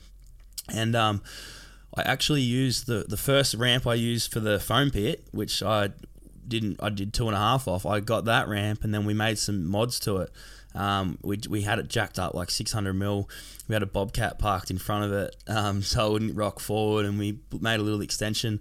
And then I was working, I think at the time, I was still doing a bit of the rail work, but then I was also working as a brickie. So I was working during the week, and then I was I was hiring an airbag off someone. It was costing me $1,500 for the day. So I'd get the airbag out, and I had to pick it up and drop it off on the same day. And it was a big airbag. It was a bag jump, but it was like a full 40 by 40 footer or whatever. It was a big dog. So it was like hard to pack up and shit, you know. And this is in Melbourne. This is in winter, and I was going out to the property, and we had it was where Cam Sinclair's original compound was, where I did my first backflip and everything. Yeah. But there was no longer a compound there because it had to get shut down. But I got I got an excavator, and I was like, I know, because it all got filled in with dirt, and I'm like, I know for a fact that there's an asphalt run up somewhere here, because me and Cam laid that asphalt run up 6 years ago, and I'm like, I know there's a run up. So it was muddy as fuck, like it was so muddy. And I started scratching around, and then I found a bit of, I'm like, yeah, that's it. So I dragged back the dirt, and I had a bit of, it was not a great run up. Like it was pretty, I mean, it'd been sitting under dirt for like 6 years and water and shit, but I found that asphalt run up, and then it was so muddy, man. Like, so what we used to do, I used to have the airbag, I'd have tarps and stuff, and I'd get the airbag, I'd hire a car trailer, give him the cash, get the airbag, take it out there, set it up, and then because it was so muddy, I used to have Brett, who owns the property, had a forklift, like one of those Kubota with the big 4-wheel drive wheels. So, and it had it had a double pallet. So I'd get geared up like out on the driveway, and I'd have my gear and my bike and my stand on the double pallet, and someone would drive me out on the forklift and would drop me off directly on the asphalt. And there was no warm up, no speed checks, no clearing out the bike. I'd just start my bike and rev it up, and the airbag was water all over it, and then on the sides it was like deep in mud, so I couldn't do a warm-up jump. I'm like, all right, so I've just worked 60 hours this week, and I'm spending my whole wage on today. Let's go. Like, let's fucking go. So I just start my bike, rev the fucking tits off it, then psych myself up, punch myself in the head a few times. I'm like, let's go. And I knew I was going to, regardless, I knew I wasn't going to land on two wheels. I was going to get it around to the wheel, like to the front, but then like, you're taking a hit. Yeah, and I'm like, I fucking loved it. I was so stoked. I was like, this is fucking awesome. So I was doing that, and I would do all that, and I'd have my mates out there helping me, and you know, and spending all the money and stuff to do one jump, and I was fucking stoked. And I'd go to work so sore the next day. I'd drop the airbag off on the trailer, drop the trailer back to servo. So literally one jump. You couldn't do any more. There was times I could do more, but maybe two, like gurney the tires. Gurney my boots. Like, I'm talking, I've got photos. It was gnarly. It was so muddy, man. Like, it was fucking brutal. Like, it was, anyway, and then like, I loved it. I thought it was so sick, because that's what I wanted to do. I didn't give a shit about anything else. And I'd go to work tired and busted up and sore on Monday, and I'd be doing a 12-hour day, and I fucking loved it. I just thought I'll do it again all week, and then hope to do it on the weekend, you know. And then like a few of my mates were like, fuck, man, like, how long can you keep doing? Like, you're really beating yourself up. Like, one time I got knocked out for like, I don't know, like 6 minutes or something. And Cam Sinclair, he was real worried, because I was like, he's had head injuries. Yeah, and I was like, I've been knocked out heaps of times as well, and I was doing some weird shit, and I kept asking the same questions for like hours and hours. And I went home. I didn't even go to the hospital, but then I ended up, one of my mates picked me up and took me to the hospital. But like, because I had my foot hooked under the gear shifter and the rear brake, so I double hook, and I think something happened, and I actually went to eject, and then my foot was still hooked under the shifter. So as I've jumped off the bike, my boot and the gear shifter has pulled the bike down back so fast, and the swing arm landed on my head and cracked the whole helmet and everything, and that's what like fully KO'd me. So I might have had like 2 weeks off and then got back into it. But a few of my mates were like, man, like how long, like, can you, what else can you do? Like, is there another way? And I'm like, no. And I remember saying to Josh Freeform, I said, mate, I ain't giving up, because I know I can do it. And I said, you believe, like, you work hard. I'm like, someone somewhere is going to notice this. Someone will, and I might get a chance to ride it at a different place, or go somewhere where it's not muddy, or be able to do a few jumps, or have a better ramp. I was like, you got to keep going. You have to keep going. So I just kept doing it, and no one really knew, because I didn't really have much going on as far as like sponsors or anything. I had great help from friends, you know, and which I appreciate so much, but I didn't really have much else happening. And then I guess as I kept going and kept working, like I kept hoping would happen, and I believed would happen. Someone would sort of notice, and then that's when Nitro, and I was getting the triples around on that sort of setup, and then that's where Nitro did notice, and they put a little bit of budget into me doing them on this massive ramp. So Travis and his crew, I think it was Nate Wessel and Travis and a few other dudes, put together these specs of this massive ramp, and they sent them out, and we went and had it built. I think it cost like $10,000 because it was such a big ramp. And did they pay for that? Yeah, they That's sick. So Josh Glynn from Freeform, he built this thing, him and his crew, and he paid for all the materials, and then Nitro reimbursed him whenever that was. And I hadn't seen this ramp because Joshy lived in Phillip Island, and I was like in the southeast in Vic, so it was a couple of hours. I hadn't been out there and seen it, but I was like so keen, and Josh was sending me photos every day and that, and he's like, man, this, because it's built in 3 pieces, like you need a crane to put it together. It's that big, like an excavator nowhere can reach, like it's huge. And he's like, man, this thing's like big, and I was so fucking pumped. I was like, make it bigger. I was like, I love it. And then we hired in Ararat, Victoria. Do you remember Lewis Stewart? Yeah, he used to race. Yeah, so his parents' property. So I used to, when I moved from Cairns, I moved to Melbourne. Yeah. And I lived in Geelong with Subby from Stroke. I don't know if you remember. I lived with him in Geelong. Yeah. We used to take the train into North Melbourne every day and back. And I worked for Konski. Yeah. And then on the weekends, I used to go stay at Ararat at his parents' farm. And so ride. You've been there? Yeah, no way. Yeah, So we hired a piece of their land. Yeah, right. And cold as fuck. Yeah, there's nothing to do there. Just rabbits. It's a weird place, Ararat. There's a jail there, and it's where they send the real weirdos, like the mentally ill. Like it's a real weird joint. So we started going there. So that was like I think it was a 3-hour drive maybe for me. And so we'd go out there, and we hired a piece of the land, like rented it sort of thing, leased it, and then we hired a digger. So why there? Just because anywhere closer to home, like you couldn't physically do it with council, and I was believe me, I was trying to find somewhere closer, but I reached out to heaps of people, and no one was like, but it was awesome of Lewis Stewart. So my mate Josh from Freeform Action Sports, his little boy Rocky, who at the time was like 5 years old or something, he was being coached by Lewis Stewart. Like he was doing coaching and stuff, and I think Joshy, was just talking about our plans and stuff, and then Lewis Stewart really helped us out, and he's like, oh well, fuck, we've got like so much land in Ararat that doesn't get used, and there's no one there, like, no one's going to complain, like literally no one's there. So so that's kind of how it came about. Like we had looked at doing some things at places that were close to it, and it just never worked out. So I'm like, all right, we'll do that. So we went out there and we hired a digger. I think we had like a 20-ton digger, and Josh's brother Sammy, he's a whiz in an excavator. So we went out there and we scoped out the paddock, and there was like a hill with some like slight elevation. Like it didn't look like much, but what we wanted to do was, because this ramp is enormous, we wanted to like dig it in a little bit have a step up sort of. And Josh just had a good eye. He's like, that hill looks like it'd be good, and I didn't think it had enough pitch. Like I thought it was, but I don't know as much as him. Like those guys are so good at what they do. So we had this gnarly run in, like this gnarly trench dug. Like it is huge, man.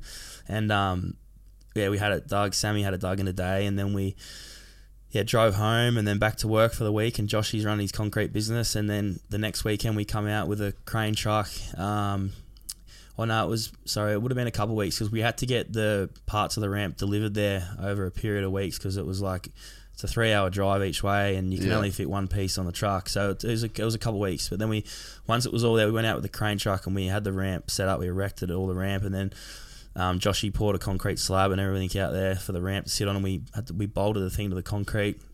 And then another weekend we'd take out the airbag and set that up. So it was like a period of a couple of months of hard work basically, and money going into it. So we got out there, and this ramp, like Travis just designed this thing. It's never been jumped.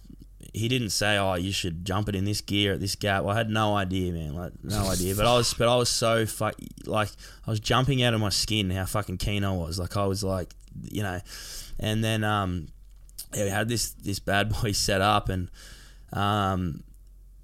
And then like Travis said, I think we were on like a bit of a group email, and because I was just out there on my own, me and one mate, that was it. And he was sort of like that thing's pretty big. Like he was kind of leaning towards having it up close and jumping it in second gear, just doing a straightie. And I'm like, nah, I'm not fucking doing that, because the way that we dug the like the trench and the run up, like the airbag couldn't be hard up. Yeah, I can't do that. But I'm like, I don't want to.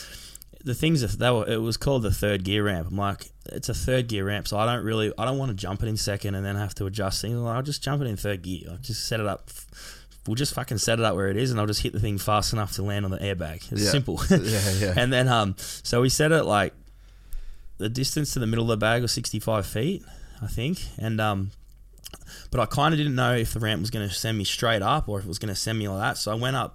The day of doing it, I went up with my iPhone and I stood like on the side of the ramp and I was holding my iPhone at the angle of the kicker, and I'm like, oh, it does look like I'm going to go distance, not just straight up. So I think, we set it like, it's like 65 feet to the center of the bag, and I had a 110 meter run up or something, and I just started shifting gears and hit the thing third pin like so fast, and I landed perfectly on the logo in the middle of the bag. Really? Yeah, Dude, it was sick. So we've got a little doco that's been, like, Nitro's put a little doco together of all this, so I'll have to send you some stuff. But it's cool. Like, and then my very next jump, I did a straight jump to start off because I wanted to see what it was like, and also to test the pressure of the airbag because I hadn't jumped that high yet to an airbag, so we were kind of testing a few things. And then my very next jump, I did a double flip, and then I think...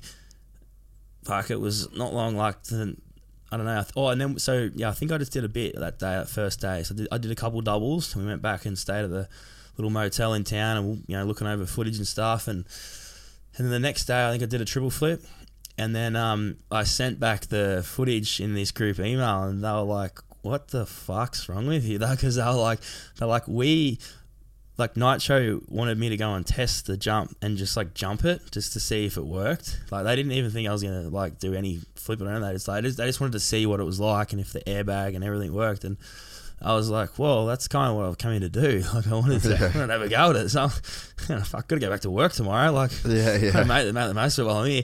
But then that kind of continued on, and I didn't get to ride it very often, but then like I did get a few really good sessions in, and Sheeny come and rode it once with me, which was so much fun, and it was cool. Like we played around, like we were jumping this thing, and literally from the ground, from where the ramp sits, we were going 100 feet, so it was super high. But Sheeny did the craziest thing I've ever seen. Sheeny did an upright holy grab, like that, into a double grab off this ramp. It was fucking mental.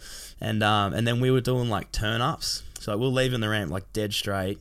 You don't want to carve off that thing, but we're going dead straight. Then once we're in the air, you just feel like you're just weightless. You can just move your bike, and we're doing like turn ups off this thing. And anyway, so that was the plan, and we were using that at World Games, and we had a bag jump in Europe. We designed a landing.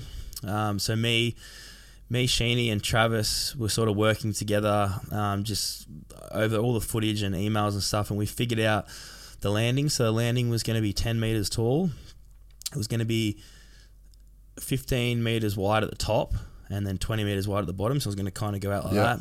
I can't remember the exact angle, but the angle was pretty steep. It was really steep, like really steep. And but like I was doing them like I was doing them easy, like not easy, but I was doing them like no worries. Like once I figured it out, I was like, I wouldn't jump it for 4 months because we then needed an ambulance to be there with Nitro for safety. And then like that cost money. And so like I wanted to just go there every weekend, but like it was sometimes 4 months, 3, 4, 5 months. So like I wouldn't ride it for 5 months, and I'd go back, and my very first jump of the day, and we've got all this stuff documented, my very first jump of the day I'd do a perfect triple flip.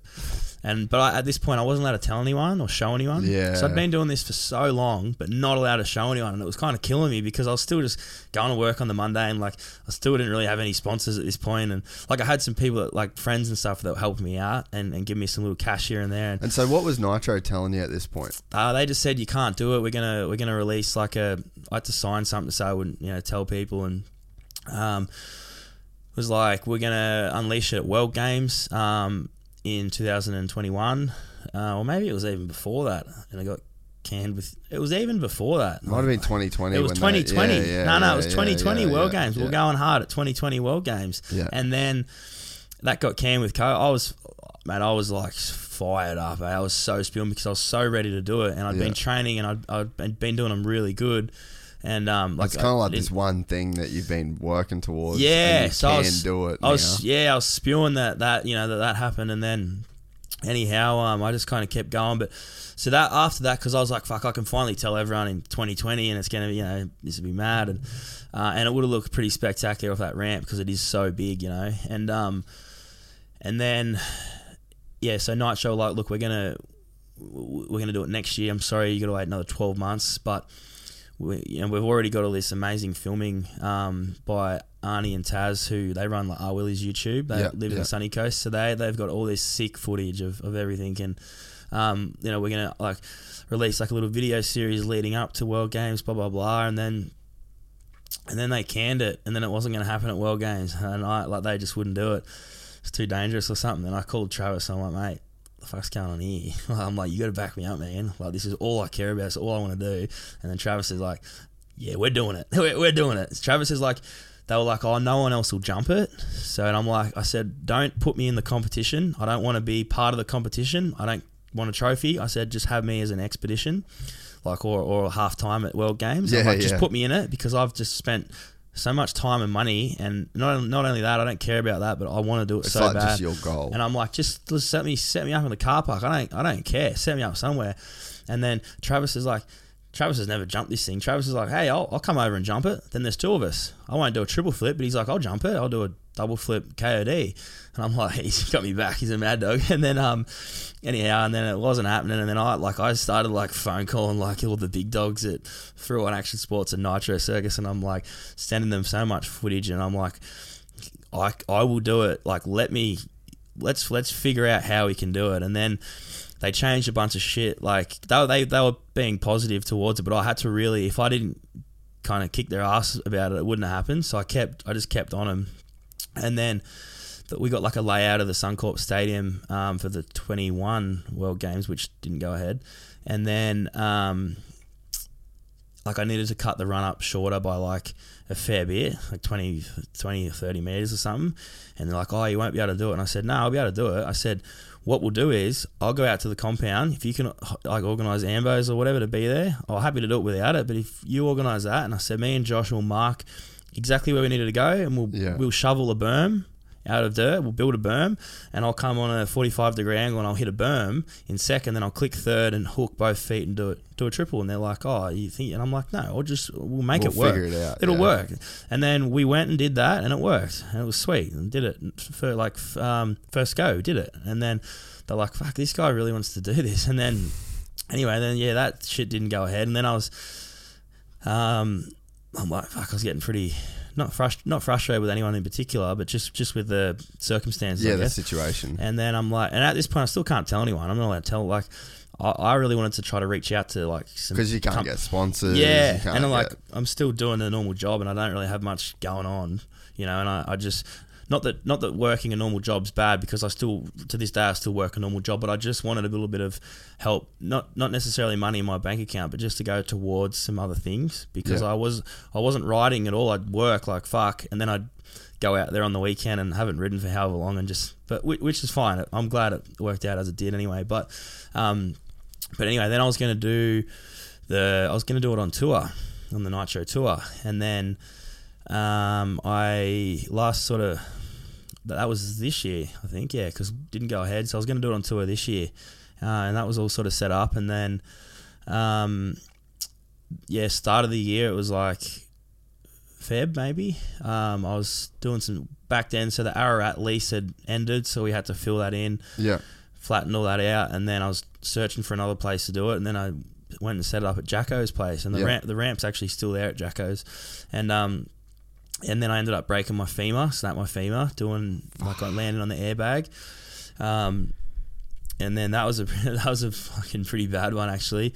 Like, obviously a femur is bad, but man, that thing hurt so much. Hey, I was like screaming, like I've just had a lot of injuries, like any motocross or freestyle rider has. But that one for me was a killer. To snap that bone. Yeah, is hectic, and my bro. leg was sort of it wasn't compound, but the bone was certainly like facing. It was pointing against the skin, and my lower leg was kind of facing the wrong way, and it was hurting like so much, you know. And Jacko was there, and Jacko's like, we got to get that thing straight, because I think if you leave it, it can cut off your blood or something. I think it can be a disaster. So like, and I was laying on the airbag, and I had my old man was there, and I was like fucking squeezing him, like his arm was in so much pain, and they were trying to, but like my quad muscle had like locked on, yeah. and they couldn't like they were fighting against it. It was just they were fighting against the muscle basically, and there was a paramedic there, just like not an ambo, but like a paramedic on site.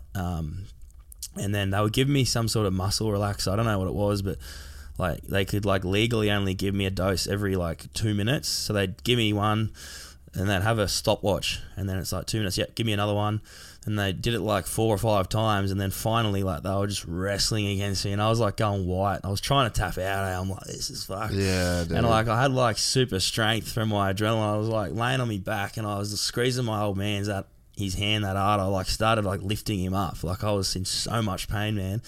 And then they got it sort of straight. Like Jacko was literally straightening my leg for me. And then he's a mad dog. Yeah, it wasn't even freaked out. Like it was just another day in the office. So he's a proper mad yeah. And then anyhow, then we jumped in the and then an ambo did arrive, and then it was like so we're in Lockhart, and we went to Wagga Hospital and had the surgery there and stuff. And then that was actually pretty brutal there too, because the Wagga Hospital, there's kind of not much going on. It's pretty quiet, smaller town, and you know, like the rod that they put in your femur or in your tib fib or whatever. So they didn't have any, which was kind of weird. The hospital didn't have any, so I just presumed they would have like put me in an ambo and take me to Sydney. But they, instead of doing that, they just had me in traction. So they had like a weight tied to my ankle, so to pull the bones apart. And they kept saying, "Oh, it's all right. You're gonna go into traction. It's gonna feel unreal." And I didn't know what traction was, and I'm like, I can't wait till we do this, because they're saying it's gonna feel awesome. And I was like, it was hurting, you know. And then they come out with a rope and like a drink bottle, like a big, like the sort of thing you piss in, full of water, and it goes up over the bed, and they've tied it. And I'm thinking, what? This is the thing that's gonna make me feel better. And they've done it, and they're like, "Oh, how much better does it feel?" And I'm like, "No, that literally feels horrible. That is not better." Yeah. And then anyway, they had someone drive in like an ambo drive to Sydney to get they call it a nail, but like a rod for the leg. And you'd think they'd probably grab a few, you know, because they come in all shapes and sizes. And the dude just come back with one. What a fuck And it up. was the right like length, obviously, because they measure that, but it's the width, because it's got to go inside. Yeah. And once they sort of got me cut open and apart, they figured it was too thick. So then they had because I gave my phone to the surgeon too, so they took a bunch of photos, because I wanted it for like document the whole thing. Yeah, just to have. And they had like a drill, just looked like a Makita drill, and it had a 300mm long drill bit. But just so like they bored it out. But it was not like a big drill bit. That was like an 8mm, and they were doing these ones like that. Fuck but off. in the process of that, they snapped another part of my femur, like another piece snapped off, and they got this sucker in there. But anyway, so it was like there was a fair bit of shit going on. But they had to tell me that, because when I go get my follow-up X-ray, it's like, oh, hang on, it's broken in another spot now. So then, are you serious? Yeah, but because it is what it is. It was sweet. Fuck. But then, then my old man, he drove me. Like he got out of the surgery, and like they weren't really giving me anything for pain. Like they were, but not like very minimal, you know, because they kind of don't do that in Australia. But then I had to, my old man had to drive me from Wagga Hospital to the Gold Coast, because I just moved to the Goldie. And I was like, after surgery, that's a shit drive, bro. It was like I don't know, 14 hours or something. It was rough as. No. And then I got back, and I was kind of just on the couch for a bit. But then like I started back in the gym after 2 weeks, maybe post-surgery, just on crutches, because at the start it was so sore I couldn't really do much. But then, sort of got that better. And then it's like, all right, well, fucking, what are we... World Games are coming up. So that cancelled the... So that cancelled... So was that in Feb this year? Yeah. Yep. No shit. Yeah, so that was... It might have been... Yeah, it was the end of Feb. So yeah. March almost, I think. So then I sort of just started doing the recovery, and I was back working, doing suspension. So I was working at Raceline while I was in the moon boot and shit, and that was sketchy because it was like always oil and stuff on the ground. I'm like crutching around. I didn't want to trip over. But so I was back doing that, and then still doing my training and doing the physio and just doing all this stuff to try to get better. But it did take a while. It probably took longer than I expected. Everyone else says like it was an amazing turnaround, which I'm sure it was, but for me it felt like it was going for ages, like just the pain and stuff. But so then I was like, all right, well, World Games is coming up again, and I just sort of started jumping 75 a bit, and then I didn't know they cancelled the big ramp because it's too dangerous and stuff, and that was never going to happen anymore. So I'm like, all right, well, I'll figure it out. I'm regardless of what happens, I'm doing a triple flip because it's been 3 years of like being able to do it, but I haven't been allowed. Yeah. Anyway, trying and then to make it happen. Yeah, I started sort of riding again, and then my bike hit neutral on the lip. Just on a normal jump on 75, but I was jumping to a portable lander. And I've never... Ready to elevate your home? Picture this. Central heating, a cozy fireplace, or your dream walk-in closet. Build a backyard oasis, go green with solar panels, or start a business. It's all possible with Figure's home equity line of credit. Unlock up to $400,000. Apply online in 5 minutes. Funding in as little as 5 days. Head to Figure.com and transform your home.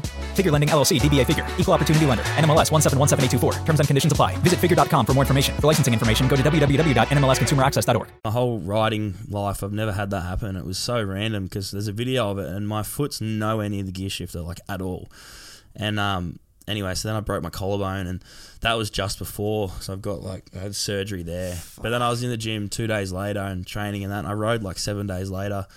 But at this point, I'd actually never jumped a moon booter. I jumped ramps similar, but I'd never jumped a moon booter ramp, and I double flipped the moon booter like around this is like 4 weeks before World Games, and they were asking me what I'm doing because you got to submit your trick, and I said I'm doing a triple flip. And they're like, what? They're like, what ramp? And I said, I don't have it figured out yet, but I made out like I did. Like I made out like I knew what was going on, which in my head I did, but I just didn't have all the resources and the pieces together yet. But so I double flipped the moon booter, and I did have it back up. Like I did a double flip, like Superman Indy off it, like just as a backup, just in case. But I'm like, that's you're not doing it. That's worst case. Yeah, like I'd rather. I actually said to my brother, I'm like, if they don't let me do a triple, I ain't going. Yeah, I'm not going in the competition. I'll stay at home. Yeah. So anyway, but then I'm like, damn, the moon booter's got a lot of potential. Like it's a sick ramp. Like the thing's so good. So you jumped that at Harry's the first time? Yeah. So that was like maybe 4 weeks before or something. Wait, can I stop for a piss? Yep. And then we'll fully rip into that bit. Yep. Do you need a piss as well? Yeah, I might as well. It was funny. I remember. Yeah, he used to do all like the athlete support at. That's right. Yeah. At Lusty. Yeah. I remember, dude. I sent you a message on Insta. I think it was in 21. It was when I had some of this shit. I'd had a rough go, and I remember listening to one. I just checked. I sent it to you in 2021. I sent you a message. What, on Instagram or something? On Insta, on Jace, like on your personal. Yeah. But I can't remember who the podcast was with. But I remember listening to it, and something that you were talking about fucking hit home. Really? And I got a little bit of extra motivation. I think I had sick. A bit of shit, but after this, check it out, because I was pretty fucking pumped. I can't even remember who it was, man. But Did I message you back? Nah, but I remember I was driving. Sorry, bro. Nah, I remember I was driving somewhere, because I always would put them on whenever I was driving, and because I was like going back and forth to Ararat and all places, I was doing a bit of driving or even to work. So I had I can't remember. I wish I could remember who it was, but anyhow, it might come to me. But I remember listening to it, and it kind of, I can't even remember the topic, but it hit home, and I remember thinking, fuck, that's, like, I liked it. It gave me a little bit of extra, I don't know, pushing the back, kicking the ass sort of motivation. So yeah, oh, that's sick, man. But there's the photos of the forks. I think all the other ones must be coming, but that's all right. Yeah, just drop it. We'll get back to them later. Yeah. So, that's fucking cool that. So I feel bad that I missed that message. No, it's all right. That shit happens, eh? So we're talking about the moon booter. So so you'd moved up to the Goldie. Yep. What was the thinking there? Basically the thinking was, like, in Melbourne, as you'd know, the weather's fucked. The weather sucks, and you know, like I was kind of the only one doing freestyle there. Like Sinclair and Bilko, like Bilko's in the States, Sinclair's he's sort of come back out of retirement now. He's getting a bit keen again, but like he wasn't riding, and I kind of had no one to ride with. But I had this kind of plan in my head to keep. I wanted to do this other stuff, so it's like, I guess the average freestyle rider might not even necessarily be on board with, because I just had these silly ideas of, not silly, but like I wanted to, you know, triples and all this stuff. And I just found it hard there, and like I was kind of stuck in a rut, I guess you'd say. And like I was in Melbourne, it's like, you know, those fucking big hours, man. It's like people there just live to work. And like I was doing, we were company I was working for was subcontracting to John Holland with all this rail stuff, and it's like you're doing these shutdowns every few weeks on nights where you're occupied for 16 hours a night. You know, you're 12 on site, but you got to pick your truck up and travel to the city. Like it was just too much shit going on, and I just wanted a bit more, you know. And I was like, fuck, I want to go up there. The weather's good. There's a better base of people riding, and I had wanted to do it for a few years, but at the time, like when I really wanted to do it, but I had that place at Ararat which I'd invested some cash into and all that. So I'm like, it was just the right time, and we'd just done all the COVID stuff, and the borders were still closed at this stage. But then once the borders opened, me and my fiance Beth, we literally fucking, dude, we didn't even say goodbye to him. The very next day, we packed my iLoad van. I had 2 bikes, toolbox, all my gear bags, spare parts, couple of clothes, TV, all this shit. We just packed it into a van and didn't even have time to say goodbye, because like we need to get over the border while the border's open. Yeah, we got a rental. Like it was hard enough to do that. We just did it, and we just got up here, and then it was like, you know, instantly like just the biggest change ever, like in the best way possible. And not like riding aside, just never been so happy with like just with normal life in general. It's just an unreal place up here, you know. And I completely agree, bro. Yeah, like I encourage anyone, whether I know you or not, I encourage anyone that's thinking about it to just do it. Yeah. Like you think, why do people go to the Gold Coast for a holiday? Because it's fucking awesome. So if you can have that awesomeness every day, and that doesn't wear off. Like I've been here for exactly a year now, and to me, I still kind of feel like I'm almost on a bit of a holiday, and I've been here for a year. Like I thought that would wear off after 2 weeks, and I'm not like living the dream. Like I'm still going to work and just doing normal shit, but I love it. Like it's so much. It's a place for opportunity. And you know, like even in this complex, you know, you got Todd Waters just there, and you guys, and then like, you know, you got Sam Moores just down the road, and like there's just people are just. It's just the place to be. Like it's like a hub. There's like a mindset. Yeah, and that was when I moved back from America. I just lived at my parents for like a year. Yeah, but it was when Matty first bought Next Door. So Matty owns Next Door as well. Oh yeah, and so he was working out of there. And if you watch like the very first episodes of the podcast, like it was just downstairs in there. Like Matty was still working. Like going mad. Fucking keyboard going in the background. And keyboard warrior. And I was living at my parents, and I was just driving down here every day. And where was that from? From like Springwood in Brizzy. Oh shit! Yeah, righto. Yeah. So I just come and commuting every day back and I'd literally just pretended like I worked for the podcast full time. Yeah. Like, and then I was like, I'm just gonna move to the Goldie. And then as soon as it was like 2019 when Harry bought his house, I was just like, I'm moving into your apartment. And then I've been pretty much there. Like in there. Yeah, since. Like it's something. Like I said before, you know, earlier I touched on. It's kind of like what the Gold Coast reminds me of is like Temecula. You know, you know, it's like the hub for motocross, and like everyone's there. Like you got KTM North America, and then you got Twisted Development and DBK, and like everyone's just there, and it's so cool. And you can go to to get lunch somewhere, and like you'll see like someone, 3 pro riders. It's kind of like here, you go down to Wahoo's, and like everyone's there. Like it's just that cool atmosphere, and you know, there's a lot of like-minded people around that, you know, and not even people that don't even have to ride motorbikes, but just a lot of people that have got people here having a crack. Yeah, similar things in common. And like I got just as much respect for someone who's a chippy or a concreter who's fucking having a go, who started their own thing or doing whatever, or working for someone trying to build up. Like Grant Bink's a real good example of it. Like people are having a fucking go, and I I don't think motorbikes is, who fucking cares? Yeah. It's a fucking motorbike. Like, it doesn't matter. But like, if you're having a go at anything, as long as you're having a go at it and you're trying to do good, or you're trying to better yourself, or you're just working hard, you know, and not complaining, you just gotta respect then it. I like it. I like the grind. I really do respect that. So I just feel like up here there's kind of more people with similar interests in that way. And I just think that's why I think it's just a good place to live, because you're almost like, look, I've never needed to like find motivation. I've always been very self-motivated to do shit. But up here, it's just like that extra kick in the ass. Like you know, like fucking, you might want to have a rest day and not do anything, and it's like, nah, like you look outside, it's fucking sunny, the beach is just down the road, like it's just a good atmosphere, it's a good vibe, and you kind of just want to keep having a go and doing that little bit extra. So like, yeah, moving up here has been the best thing ever. Like, as I said, anyone that's thinking of it, do it. Like, what do you got to lose? Nothing. Like, I think just being around, it's the like-minded people, and I'm so lucky that, like, me and Sammy have been best mates for like 15 years. Yeah. So we've always shared.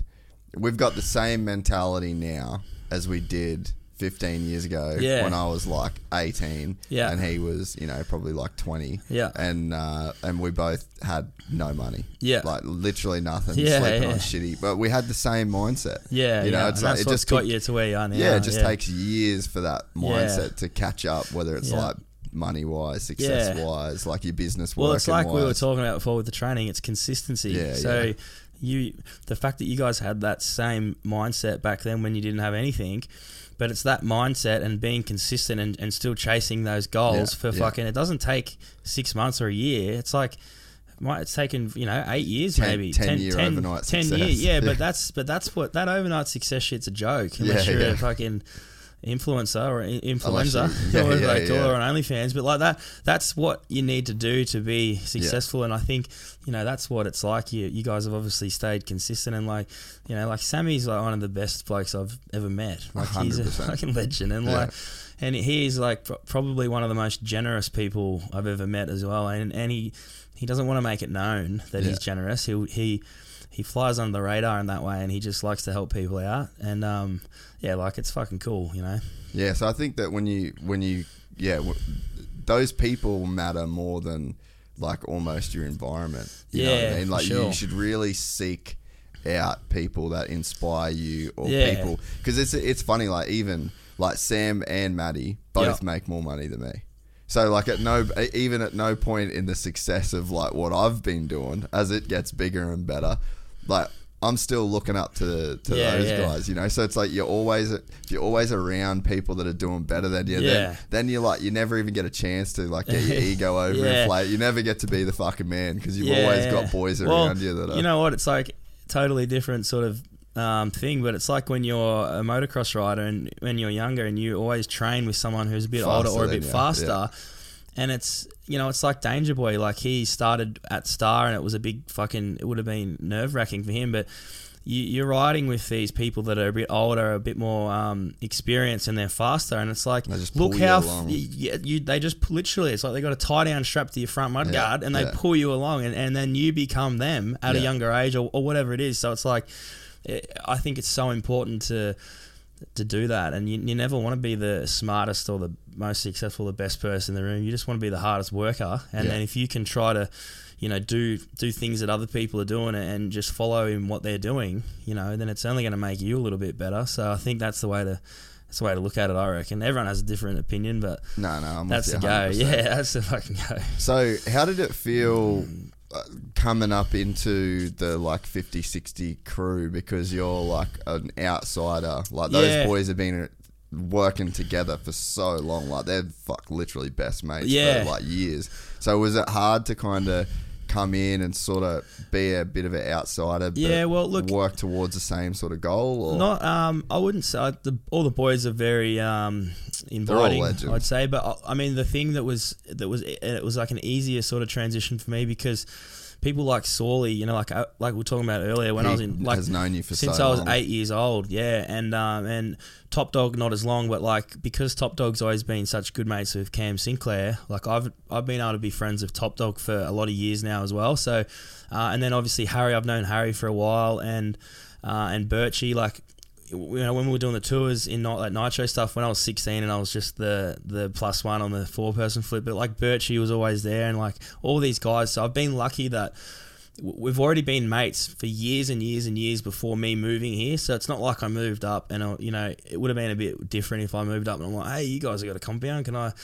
Like I didn't even expect to ride there. I was just like, I just got to get here and just figure it out as it goes. Yeah. But it was pretty good, man. It was a very easy sort of transition for me because, like I probably have, as many friends here as what I do in Melbourne, or close to. So it's not like, for instance, when I moved to China, I didn't have any friends. There's a lot. Yeah, that's a rough road. Yeah. But no, it was like, it was really cool, and it was like basically straight away, once, obviously because I've known him for long, but we don't hang out often. But then once I was up here for a couple of weeks, it's like you kind of just join the program and it's like, like feels like I've been living here for 10 years sort of thing. So, like it's cool. It's been really good. There's definitely no complaints from me. So, and I've met a lot of other cool people since being up here and, same sort of thing. It's been unreal. I got nothing. It's nothing that I would have wanted to have done differently, or I wish would change, or anything. Like it's just been a smooth sort of transition. Yeah. I had work sort of organised before I moved up as well with Raceline. So I hadn't been in the suspension game for a couple of years, or quite a few years, because I'd been doing construction and all that other bricklaying. I'd done a bit of chippy work, concreting. Truck driver. I've done heaps of shit, but I was like, I do really thoroughly enjoy suspension. I really, really do like it. So that was cool. So I kind of already teed that up at the time. Kevin Williams owned it. Yeah. So I teed that up with him. So just so I knew that I'd have somewhere to make money to pay for shit while I was here. So that was kind of, again, another easy transition. I didn't have to get up here and start handing out fucking business cards. Yeah. Not that I have either of them, but no, it was just awesome. Like everything happened pretty easy, and it's not. I guess it's not always going to be that easy, but again, you never know until you have a crack at it. Like it kind of in my head, it was going to be a bit harder than what it was, but you always think, I've got to move here. Like, how am I going to... Trying to prep for worst case scenario. Yeah, but it's not that hard. You just load your van up and fuck off. Like, it's pretty easy, you know what I mean? And I always just... Especially if you got a good chick that's down to... Yeah, she was keen as. And, a good thing with her is, like, it's like 3 of her best friends from Melbourne who she, like, went to school with and she used to work with. They moved here, like, 2 years ago. So coming up here, she already had like some of her own friends from home that she's known for her whole life, and she now works with them up here. So that's another way it's been really cool, is because like obviously Beth's been able to meet a lot of my mates, partners, wives, whatever, and built good friendships there. But it's good that she can feel comfortable with her own friends from home as well, so it doesn't get overwhelming, like having to change your whole life. Like so, so it just honestly, it's worked out like probably better than I could have planned it. So you know what I mean. So it's been it's been good transition. And so when before we left off the piss, you were talking about hitting the moon booter for the first time. So and so when did so also as well. So is Nitro sort of like a sponsor at this point? And and when did the Black Rifle coffee thing happen? Like, so how did that whole thing work out? Because like we're getting pretty close to World Games by this point. Like we're in what month? Like March, April this year. Yeah. Like when would it be that you're hitting the moon booter? 4 weeks before. Fuck, really? I had never jumped a moon booter before that. I jumped things that were similar, but I'd never jumped a moon booter at all. So I'm talking 4 weeks out, man, because I broke my collarbone, and then I come back and I still didn't know what trick. I knew what I was doing, but I didn't know exactly how it was going to work. Do it. And at one point I wanted to go back to Jacko's and like work on some stuff there, but then that kind of just never really eventuated. So I'm like, well, I've got to figure something out. So then, but yeah, Nitro not at all like a sponsor at this point in time, like just a like I don't know what you call it, but just.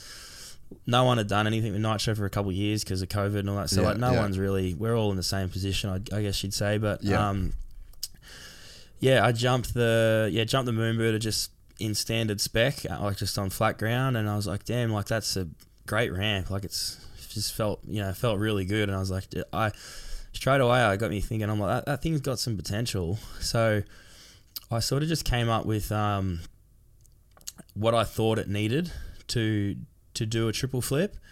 And then I had a good friend who I met up here, Brock Taylor. So he came out. He's a bloody legend for this because he was working. I think he's got a background in like welding and all that kind of stuff. But he's working as a chippy. So he was working his normal chippy job, and then he's meeting me at the compound. New South Wales, like it's technically New South Wales, but he's still driving. He was working in Broadbeach, so he's driving an hour after work to meet me. Oh, do you know him? Yeah. So he's meeting me there, right? And then he's bringing. I just ran around and got all the materials we needed. I found some mesh in fucking halfway to Brizzy, and I found the rest of the steel locally in Burleigh and stuff. And then I already knew exactly what I wanted. Like I knew how much I wanted to lift it, and I knew exactly how much flat I thought I needed.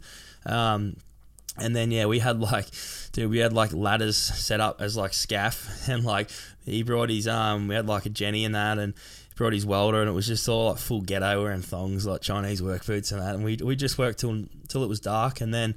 So what moon booter were you modifying? The one that Harry had? So I think Nitro owns that ramp at 50/60. So. So just modified that. So what I did, because a bunch of people have asked what it was and everything, and it was, I jacked it up 320 mil, and that was, I only wanted it 300, but I found a piece of steel that was at 320, and I'm like, that works perfect. So bolted the ramp to that. So that was to lift it, 300 mil higher, and then I did a 600 mil extension of just dead flat, because the moon booter has it's an interesting style of ramp. In America they always have that flat piece on top, which back in the day I never really understood, but then as I've learnt, Travis taught me about them to start off with, but as I've learnt, it's actually a really, really good help. So any ramps I have in the future for triples or tricks like that will always have that flat piece, because what that allows you to do is you can almost be slightly lazy or not perfect with the and you pull. can like pull into that thing. You've got like that flat to like pull against. Yeah, if you pull the tiniest little bit too early on a constant radius, it's like game over. Your rotation's going to be shit. Yeah. You got to pull, and with your doubles and triples especially, you got to pull. The later you pull, the better. So what that flat piece allows you to do is to pull. You might pull the tiniest little bit too early, but because your bike's sort of level on the flat, like it's the same. So I'd kind of never really understood it until I jumped one, and then I'm like, oh, that thing's like, it makes a lot of sense. So Brock welded 600 of just flat, and then 300 jacked up. So we were down there working. Leading up to there, I was at the compound, like I was working at Raceline during the day, and then I was down at the compound every night till dark, just doing bits and pieces and tidying things up and stuff. And Brock was going mad, and then and then I obviously rode that. Whenever it was the next week or something, and then straight away I was like, "Fuck, this thing's on." Yeah, it's good. Like it just seemed to be really good. And I did a couple of different things with the bike, like played around with the gearing a little bit, and you keep in mind I was still in second gear. I had the option of third gear, so I went like a smaller front and rear sprocket from standard to try to give me a bit more of second gear. Yeah. But I had the option of third gear, but I didn't need to worry about third gear because I was able to, once I've got all my stuff sorted as far as the bike set up and everything like that, and the power of the bike and everything, I kind of like I could over rotate them in second gear if I needed to, if I got everything right. So I kind of didn't have any need to worry about going in third gear, because then you got to worry about changing your technique to not over rowy and stuff. So I just so just worried about that, and just sort of kept doing that. But that's like, I think by the time we got it done, it was like maybe 3 weeks out from World Games. So we're just sort of doing that and getting it ready, and then it was cool because I could finally tell, because Nitro were hitting me up for like they wanted the dimensions of the ramp so they could get like Nitro Circus banners made to fit. Yeah. And before this, I had no idea. But I was probably pissed off with me because I was like, oh, yeah, I'll get them for you soon. But I had no idea of what ramp I was using. I didn't want to tell them because then they'd pull it from World Games. So I was like, oh, yeah, I'll get them soon. Yeah, sorry, man, I'll get it done. And like in my head, I'm like, I haven't even got a ramp. Like, just before I've even jumped the thing, I'm like, oh, they'll figure it out. And I'm like, I'll fucking make my own banner if I have to. Yeah, I'll take some blue material and cut it out and make it myself. But I was like stoked because then I could finally like send them some footage and show them that I was doing it. And then that was like, all right, sweet, we're on. Yeah. And then I guess the beauty of that was I could, like I was saying earlier, I always wanted to do it on a smaller setup because then I can just use the normal down ramp that they use on tour, which is the Moonbooter landing. Because you with the mods that we made to the ramp, you go a little bit higher than a Moonbooter, but not extremely. The down ramp was plenty of room, and the way that I kind of had it set up at World Games was side land right at the top to try to make it as smooth as possible, which it was. Like it was fine landing at the top, so there was a lot of place to land. Like I could have gone a bit further, but I guess the beauty of those ramps when they're like a Moonbooter ramp, especially with it being a bit steeper, you can hit it a bit faster, but all you're going to do is go a little bit higher. Yeah. You're not necessarily going to go much further. Yeah. But then like with the triples and stuff, if you hit the ramp faster, like into the ramp, you're actually going to mess up your rotation, because if you come in faster, you don't have that same brap off the lip, and you lose a lot of momentum. So you'll actually go You're like stalling yourself out almost. So like that's why you'll see, you come in slow, and like I actually roll my wrist. I learnt this from Cam Sinclair when he was doing doubles, but my throttle hand, I roll it forward like this. Yeah. So that when I give it I can give it full throttle 100%, and my elbows like that. I'm not doing a chicken wing. You know it's fucking mental? What? That's what Toby does at Think. Really? Yeah, that's fucking sick. Yeah, I love that. Dude, he goes like, you'll just see me sitting there. He goes, oh, and then he's just like, yeah, because then you're like that. Because then you're in the attack position and you're strong. Yeah. And like, it's the perfect thing. So I was stoked when like I started figuring that out. And then like, so you lock both feet. So your left boot's under the gear shifter, and I'd click second and hold it up the whole time and just never let the gear shifter down. So I'm locked in, and then had some teeth like welded underneath the brake. And hold that up. So you kind of feel a little bit odd coming into the ramp, because the best way to do it is to kind of go like, if you can imagine going like a bit pigeon-toed, like toes facing in, because that way you're locked into the bike, so you can pull, tuck, and you kind of engage your core muscles, and you kind of just sit like that in the bike, and that's how you're going to get your best spin. So you kind of, at the start, feel a bit odd, like your toes are in, you're hooked in, you got your wrist forward, it's like, fuck, this feels a bit weird, but then you get used to it pretty quick, and then obviously that's what works the best, to make the trick fucking possible or make it happen. So yeah. So when did Harry kind of like, you guys sort of started working? Were you working like together on it, or sort of side by side, or like he had his way, you had your way, and it was like a different style? Well, he wasn't at the start. I didn't know he was doing it. Like I was down there doing him. I think he was maybe having a bit of time off. I think he had a sore rib or something. He was letting heal up. So at the time, I was doing him, and he was down there, and we were like helping out with setting the bag up and that. And I was down there sort of doing him at the start, and then I didn't know he was doing him, but I think he went down without me. He did a little sneaky one, but I think he was filming with Monster. Yeah. And then, but like, so we had a very different technique, different bike setup, different suspension. Like I actually did Harry's suspension, and like a couple of months before. That's pretty sick. But yeah, like I've revalved his stuff to. He already had a base setting, but then he wanted it a little bit different, so I put a setting in, and that worked out. But he had his bike setup was a bit different to mine, and obviously our riding style is a bit different, and our body weight and everything. So like we had our own, like we both did the same trick, but we did have our own kind of twist on it, if you could say. So then I kind of found out he was doing it, maybe a week out or two just before. And then we went down and had, I think we had maybe 2 sessions together, doing them like the week before leading up. And then that was pretty much it, because we actually got a fair bit of rain like the first. Yeah. And then we had to get the ramp, like that ramp, we had to have that taken to Nitro World Games in Brisbane. So that was picked up, I don't know, a couple of days before, and then it was like taken up on a truck to Brizzy, and then just kind of kept at Suncorp for a bit. So But yeah, well, I reckon we had probably 2 sessions together, like both doing it. But like we were only sort of like I was happy. The kind of the mindset that I had was when I'd go out there, because I could already do the trick.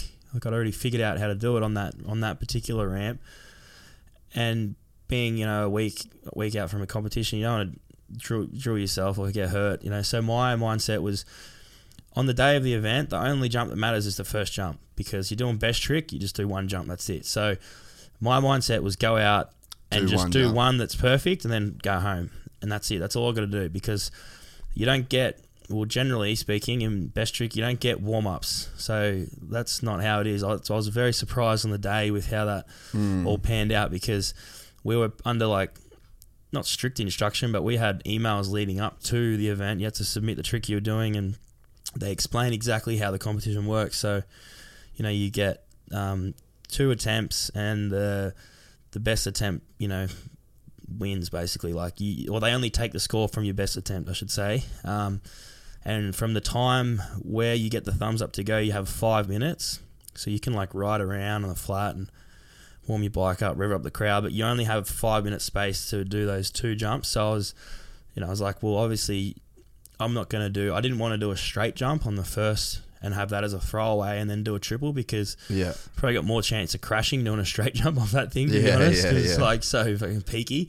Doing like a big Ronnie Mac, so I was like, but I mean, that's not my style anyway. I wasn't going there to do a straightie. Like I was going there to do it on the first attempt, and that was all I'd planned for. Like I didn't have a backup plan, because that's what I was going to do. It was like, burn the boats. Yeah, well, I mean, you do that. You bend a set of bars. It's like, what do? You've only got 5 minutes to do your thing. So otherwise, you're going there to do it, and that's it. So that was why, leading up, I was kind of, previous to that, a week before, I was doing more, maybe do 3 or 4 on the day. But then, leading up, I was just do one. And Harry was very similar. He would probably do some doubles and then, do 1 or 2 triples maybe, like in the sessions just beforehand. But so I guess in that way we had a pretty similar setup. But I didn't bother double flipping I never double flipped it with the extension. Yeah. But I just. Why was that? Well, I just didn't think I needed to, because I never was going to do a double flip off it. Yeah. So you just wanted to have the triple in your mind. Yeah, that's all I was worried about. But everyone has a different way. And one thing I do think is good about that is it gets you a warm-up. So when you go out to the compound on the day, you can get your warm-up into it. Yeah. But I was kind of just in the mindset of, I don't get a warm-up on the day, so I'll just try to. Yeah, you were in war mode almost. Yeah, well, but everyone's different, and I'm not saying what I did is technically it's probably stupider or whatever. Yeah. Some people might say, but for me it's smarter. Yeah. But what Harry did for him is smarter, and that works for him. So, everyone has a different way of doing things, and no one can really. No 2 things work for the same or 2 different people, you know what I mean? So I was like, whatever works for you, do it and have a go at it, and if that works, sweet. Yeah. So that was kind of how all that stuff went down. So how did you feel on the day? So I flew, I can't remember where I was. Ozx. It must have been at Ozx. It was the same day, and then it got...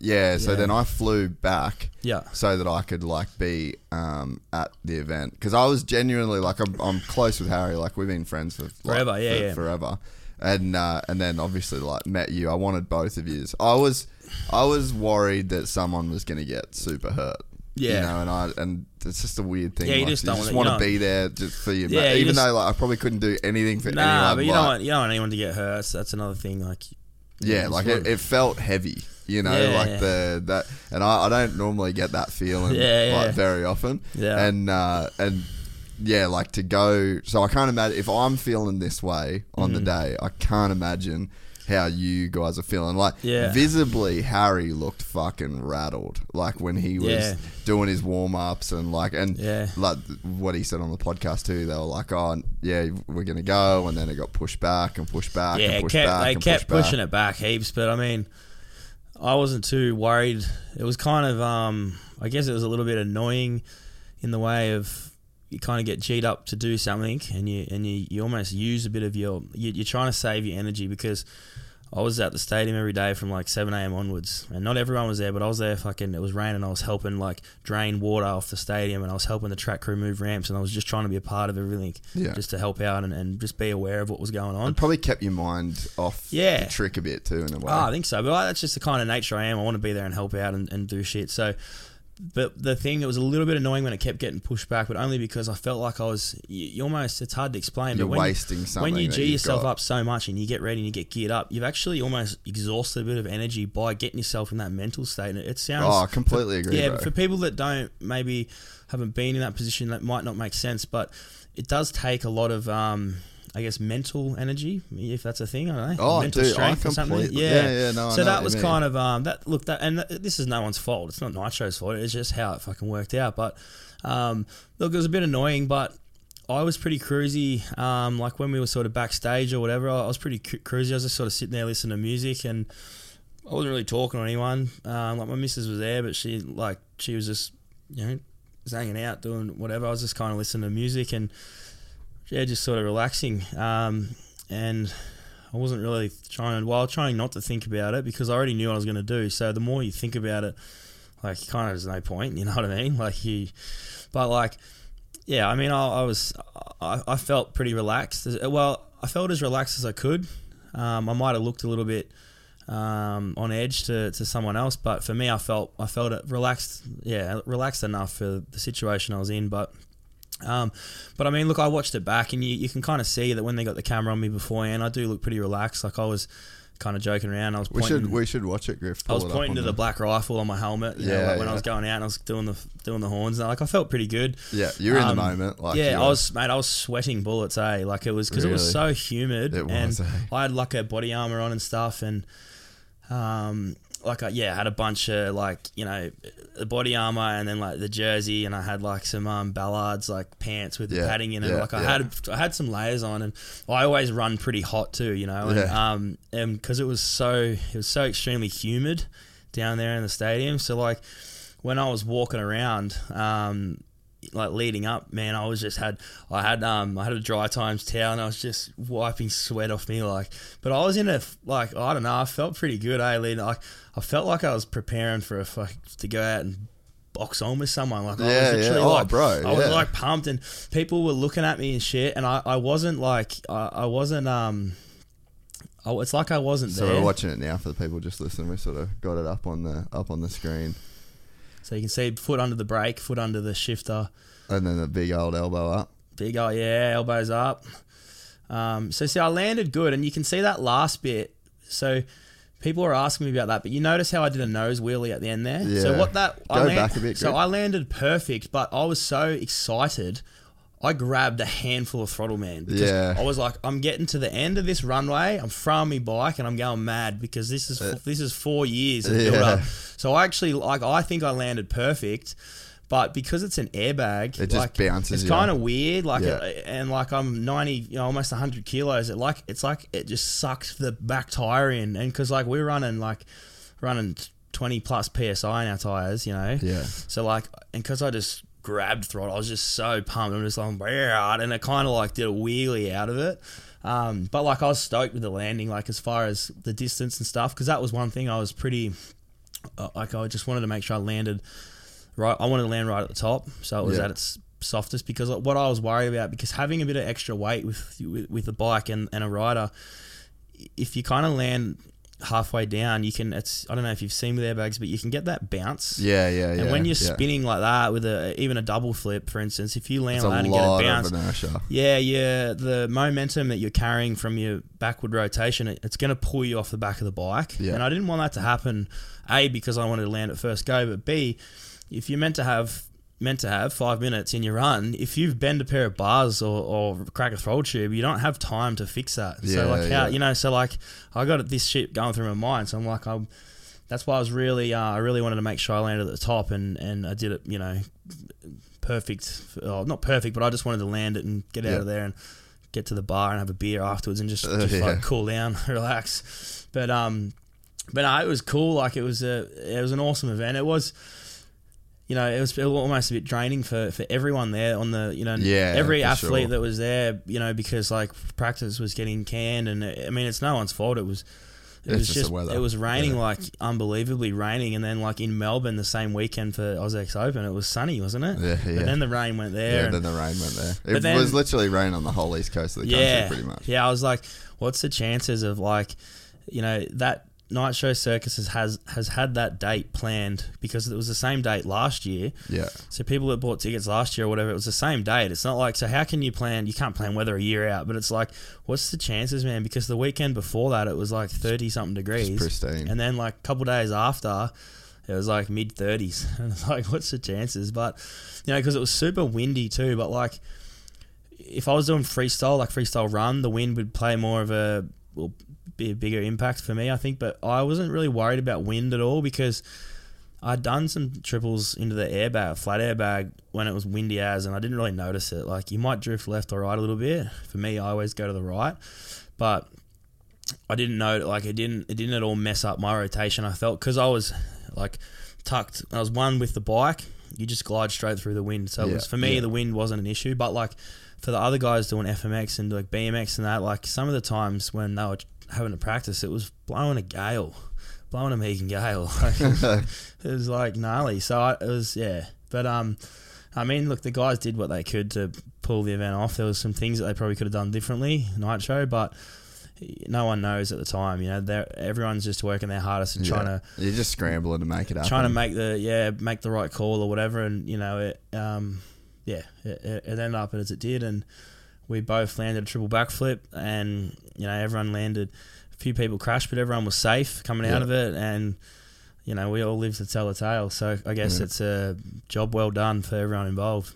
And that feeling right there. Yeah, it's pretty unreal. Of everyone just like losing sick. Their shit. And sometimes I think, and I've thought about this more and more in my life lately, or maybe over the last couple of years, is that I actually feel like relief is the feeling that we're actually chasing. Yeah. Like the relief of something almost lasts longer than the feeling of doing the thing. Like I know what you mean. That relief kind of just radiates. Yeah. You can radiate for a while in that. I can probably agree with that because like that feeling there, on the screen there, like it was awesome, and I was pretty G'd up for the rest of the night, maybe the next day, but like that might have lasted 2 days, but then I was back to normal life. But like the relief, I guess, not that I haven't thought about it much, but now watching it again, I'm probably still experiencing that relief now because I'm like, that's pretty cool. So it's interesting you say that because I hadn't really I hadn't thought about it in that way, but now you got me thinking. I think you could be right about that one, mate. Yeah, I've started thinking about it. Like, I think it was through like doing fucking jiu-jitsu competitions, as silly as it sounds, but it was like the relief that I'd feel when it was over. Yeah, that was almost the high.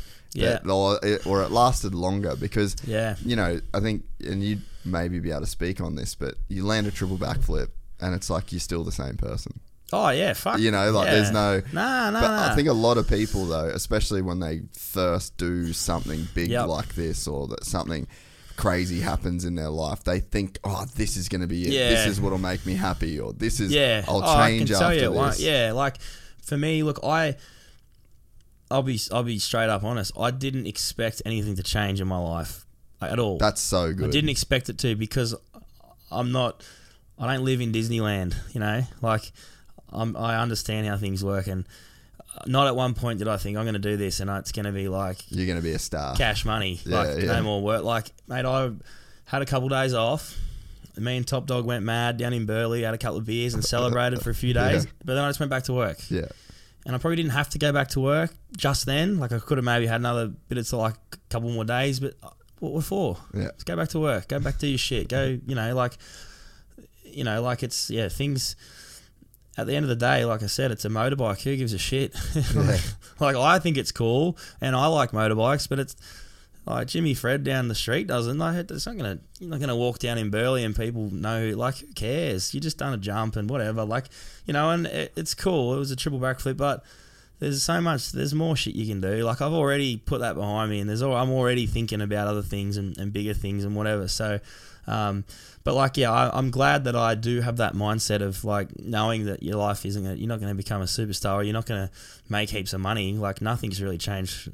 Nothing at all has really changed for me. I'm still I'm working on a couple sort of things just with existing sponsors, like contracts for next year and stuff, but and potentially a couple new things, which I've been kind of chatting with some people about in the States, but nothing really has changed. But hey, if there's anyone that wants to get behind me, I'm certainly interested. I'm open. Swipe right or left or whatever you do. yeah. But because I do have some cool things sort of planned. Nothing's had the green tick or the blue tick of approval. Yeah. No, nothing's. But like I'm working on some things with some people in the States and got some plans of some stuff I want to do. So yeah, like as I said, nothing's changed, but I do want to keep pushing forward. I don't want to do a triple flip and then kick back and start doing bunny hops and wheelies. Like I want to keep going hard. I want to go harder, like much harder. So, and if it were up to me, I'd be doing this stuff tomorrow. Like I want to. Yeah. I'm not trying to have a cool down period. Like I want to keep charging, but there's other things that when you're doing things on a bigger scale, like there's things that you need. It's just a process. Some financial support, like some budget, some like there's a bit more of a team as well. Like it's like I guess you can see in that moment there, like it's a team. You need a team of people to help out. It's not there's only one person riding the dirt bike, but there's a team of people that have gone behind making that happen. So 100%. And I've learnt that more over the years with trying to do some things like this, that you do need good people around you. And it could just be a mate that knows nothing about dirt bikes, but they're there to give you a set of hands, and they'll know. Your mate might be a chippy and he can tell you how to brace the ramp or cut a little wedge to wedge it to stay. Like there's, you need that help. So I've been lucky to have good mates around me to help out. Like Top Dog was, Toppy was awesome leading up. Dude, I'm so stoked for him too. Oh mate, first comp. I was so stoked, because like there was a lot of time, in that week leading up. Like I'd ride a couple days, but I'd be happy just to have some time off and cruise. But I was down at the compound every single night with Top Dog and Southie.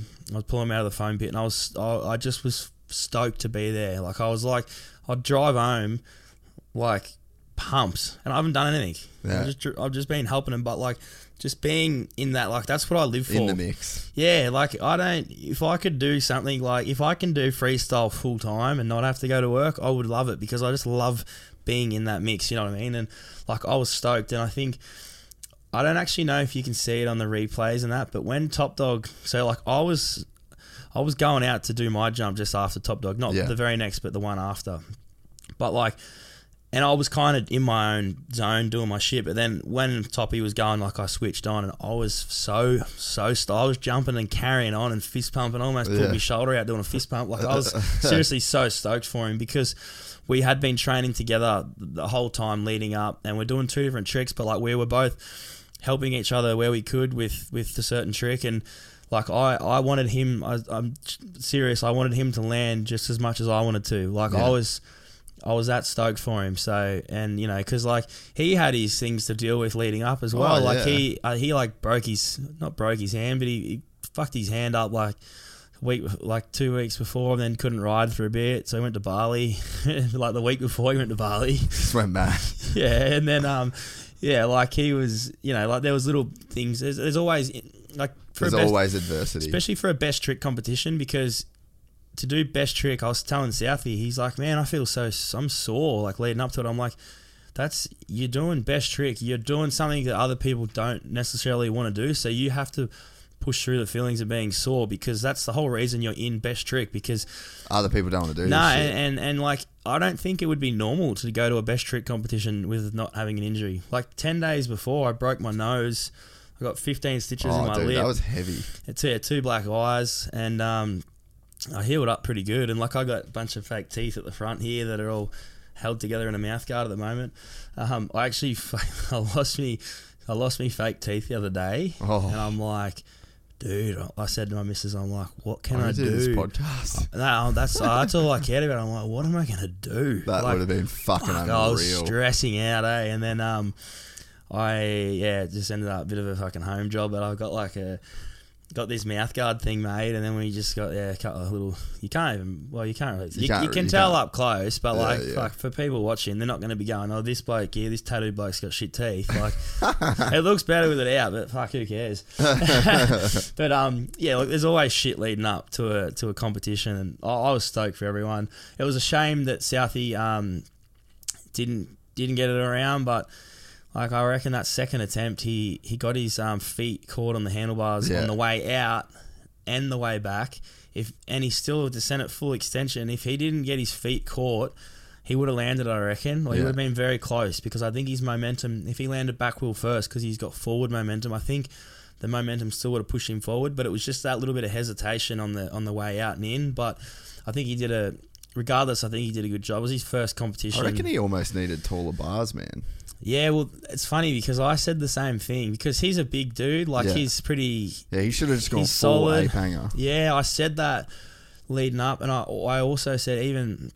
He thought he had the highest bars you could get, but I was saying, well, even let's get some bar risers on there. Yeah. Like, let's just get the bars higher, because you might... The actual bend of the handlebars might be okay, but if we can get some bar risers on there, that extra bit of height there might allow you, I don't know. Like, I thought he almost needed to have it lower at the triple clamps and higher at the bars, just so you got more clearance. Yeah, I don't know. I was like, because I was helping him, because I did his suspension too just before World Games. So I put in like the same... I changed my suspension for the triple, like made it a bit harder and a bit slower, but I put my normal FMX spec into Southie's bike for that, which worked good for him, and I was kind of helping him out with his bike. But like it sucks, but he didn't kind of have a hell of a lot of time, because he was riding a Honda, and then he got a KTM. And then, like, he didn't have much time on the horse either beforehand, so it was kind of how it always goes. Yeah. But you just got to make the best of it. Yeah, you have a competition a year away, and you're like, oh, I got a year, and then like you're 3 weeks out, and you're like, something's happened. You fucking goldfish has died. You fucking handlebar. It's like something always happens. But I've kind of learnt that that's how it is, and I guess, you know, the good guys, like the OG, you know, your Adam Jones and your Levi Sherwood and stuff, those guys, they just know how to deal with that adversity, and that's what makes them champions, because it's never smooth. There's always something, you know, guys like that, they travel overseas and their suspension gets lost at LAX, and then they have to ride practice on standards, like, but that's what makes those people who they are, and that's what the general public wouldn't know about, but like, guys like that are like, that's why they are who they are. They're champions. They just don't get rattled in the moment. Nah, and like, I think Levi's such a good example of that. Like, again, like Travis, I couldn't speak highly enough of Levi Sherwood. Like, he's just a fucking champion, you know. He's just a good old Kiwi bloke, and like, he's helped me out a lot with just general chat, but about different things with the bike. And like, I've always kept him up to date with the triple flip stuff back when I was doing that bigger ramp, and you know, it's just been good to have a yarn with someone like that and talk about different things with different parts on the bike and stuff. And, you know, I just think like it's amazing what he's done, you know, obviously with his career, but like, you know, people talk about hard work, and there's like certain people might work, like for me, I like to work hard in the gym. Other people like to work hard at whatever.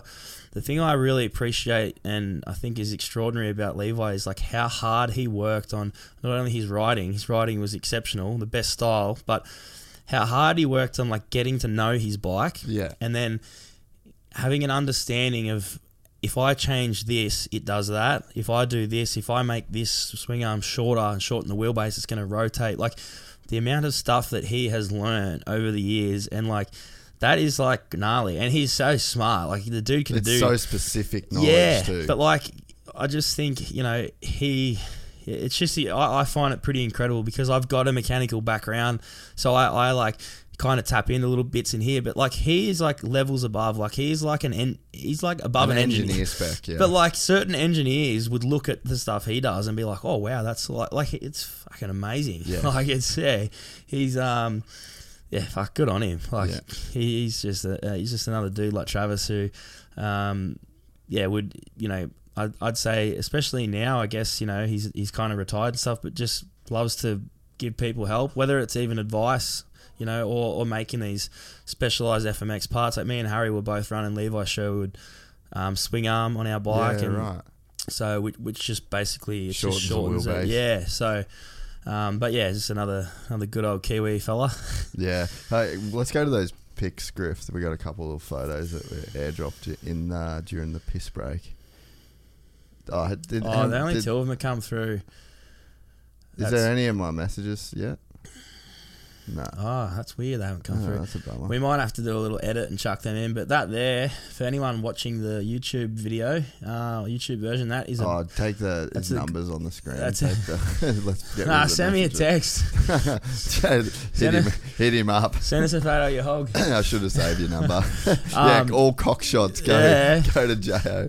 Yeah, so that's just a photo of a set of bent forks from the 2019 Pastranaland trip. That's heavy. That was another when I was saying about that $25,000 budget that it cost. Like I'd budgeted for a little bit, but like that there. So I bent those forks, and I needed a set of forks like ASAP, you know. And dude, but I wanted a set of production forks because that's what I had my settings for, and that's what I liked. And I could have got a set of cone valve forks cheaper than what I paid for them. So. But I didn't want cone valves because they were that AAR 48 air fork. That's what I wanted. And dude, one of the guys that was living with Travis, like he was like looking after the house. His name's Massive. I don't know. Oh yeah, I know Massive. You know Massive, yeah. Yeah. Dude, he like called. I think he called Alden Baker. I haven't thought about him in so long. He's a fucking. he's a G. So we wanted some forks, and he was like, because he was living in Florida, and he was like calling some bike shops and that, and like no one really had any. Was he still living in the house next door to Travis's lake house? Nah, so it was in the Pastranaland house, looking after the property because Trav didn't live at the property. He had his own like another spot. Yeah. But I'm pretty sure Massive ended up calling Alden Baker, and they pulled a set of, like, not pulled them out, but like obviously might have been Anderson on Husky, and obviously they've got all their WP Pro component, you know, their cone valves and track shocks, and there's like just a set of standard. And I think we bought them off them, but it cost me like, oh dude, it was like $4 or $5 grand or something for a pair of standard forks, man. Like I could have got cone valves for the same price, but then I ended up going to a mechanic nearby in Maryland there, and then put a setting in myself. Yeah. And then that was just like another little part where it cost a little bit more cash, but that was like, and like I was saying earlier, those times where the bike gets stuffed up and you don't, or vice versa. Yeah. The bike was hammered. I was sweet. I was like, no dramas, but I was just so pissed off because I'm like, damn, there goes, 3 days at least, or 4 days of time, plus some money. But the money, once I was all in, I would have spent every single cent I had in my bank account. I did not care because I was already in. Yeah. But it was more so the time, because you can't buy time. Yeah. You know? I've actually got a tattoo here. Time is money. You can't buy time. Time's very important. So, are you a big reader? I've actually this year I've read a bit, not much, but I've read like 6 books or something. Good. Yeah, that's real good. Like physical books. Yeah. I just read the Cameron Haynes one. He's like a pro bow hunter in America. It's called Keep Hammering. Yeah. Couple of the Ant Middleton, like Zero Negativity. Yeah. My mum loves his shit. Yeah, his stuff was cool. My best book is he's a sponsor of mine, Troy Knight. It's called Havoc 06. So he's a ex-military. He was a former combat controller. So Havoc 06 was his call sign. Yeah. And that's what his book's called, Havoc 06. So if you see, like on my jersey at World Games, I had under the black rifle, had Havoc 06. So And what's his book about? It's about his life, basically. Yeah. So he was, just about his whole story, and like he was doing some mad shit, and like done some cool like private security gigs for like presidents in Afghanistan, like some really interesting stuff. But I might have to read that was a really good read. What else? I've read a few this year, but I'm driving to Sydney tomorrow, so I was gonna start looking for a good audio book, because I'm driving to Sydney, then I'm driving to Melbourne afterwards. So a couple of days after, but I actually like to physically read now. I've kind of, it's something that I've taken up only recently, but I think for me, because I've always got too much energy, like because I've got ADHD. Such a good way to burn mental energy. Yeah, but it's a good way to calm down almost, or like just to sort of wind down after a day. I'm the exact same. Even if it's only 6 or 10 pages, it's just doing that. It puts you in a different sort of state where you can like that, relax. So I've actually found it to be pretty good, and it's interesting because you kind of like, I don't know. It's like one of those things. Once you do it, you almost get like, oh, I've got to buy another one, like another book, or like, which is for me. I didn't think I would be like that because I wouldn't have read a book since I was at school. And then when I was at school, I probably didn't read books. Yeah, I don't know. You know what I mean? But as I've gotten a bit older, I've just figured that it's so good. And when I was when I broke my femur at the start of the year, obviously I was had a bit of time to kill, so that's where I got that Zero Negativity book by Ant Middleton. And then there was another one that he had, which I read, something about working hard. But that was good. And I actually found that probably helped me, it just was a good thing to do while I was injured, because it was just talking about, again, like I say, having a go, working hard, fucking don't worry, setback, whatever, keep going. So, another thing I would recommend for any listeners, it's fucking cool to read. If you don't think it is, well, you. Yeah, no, it is cool to read. You learn stuff. Like it's. Did you find out? Because this is one thing. Because I read a bunch, and I'm always pedaling the bike. And and the one thing people always say to me, they're like, "Oh fuck, I've got ADD. I can't concentrate. I can't read. I just read 2 sentences and then I get lost." It's like, that's fucking how it starts. Yeah, it's just like I always explain it to people. It's like running. Yeah, when you first start running, you can't run for 10Ks. Like, fuck, you can't do a 10K. Like, no way. All you can think about the whole time you're running is stopping running. Yeah, and that's what it's like to read for people when they first start reading. Absolutely. But like, it doesn't take much. Like Toddy started reading a bunch of books lately. Like, no, mate, I 100% agree. It's like anything you do to start off with, you might not be comfortable. Like going to the gym, you don't know what you're doing. It's weird. You want to get out of there. You want to get home.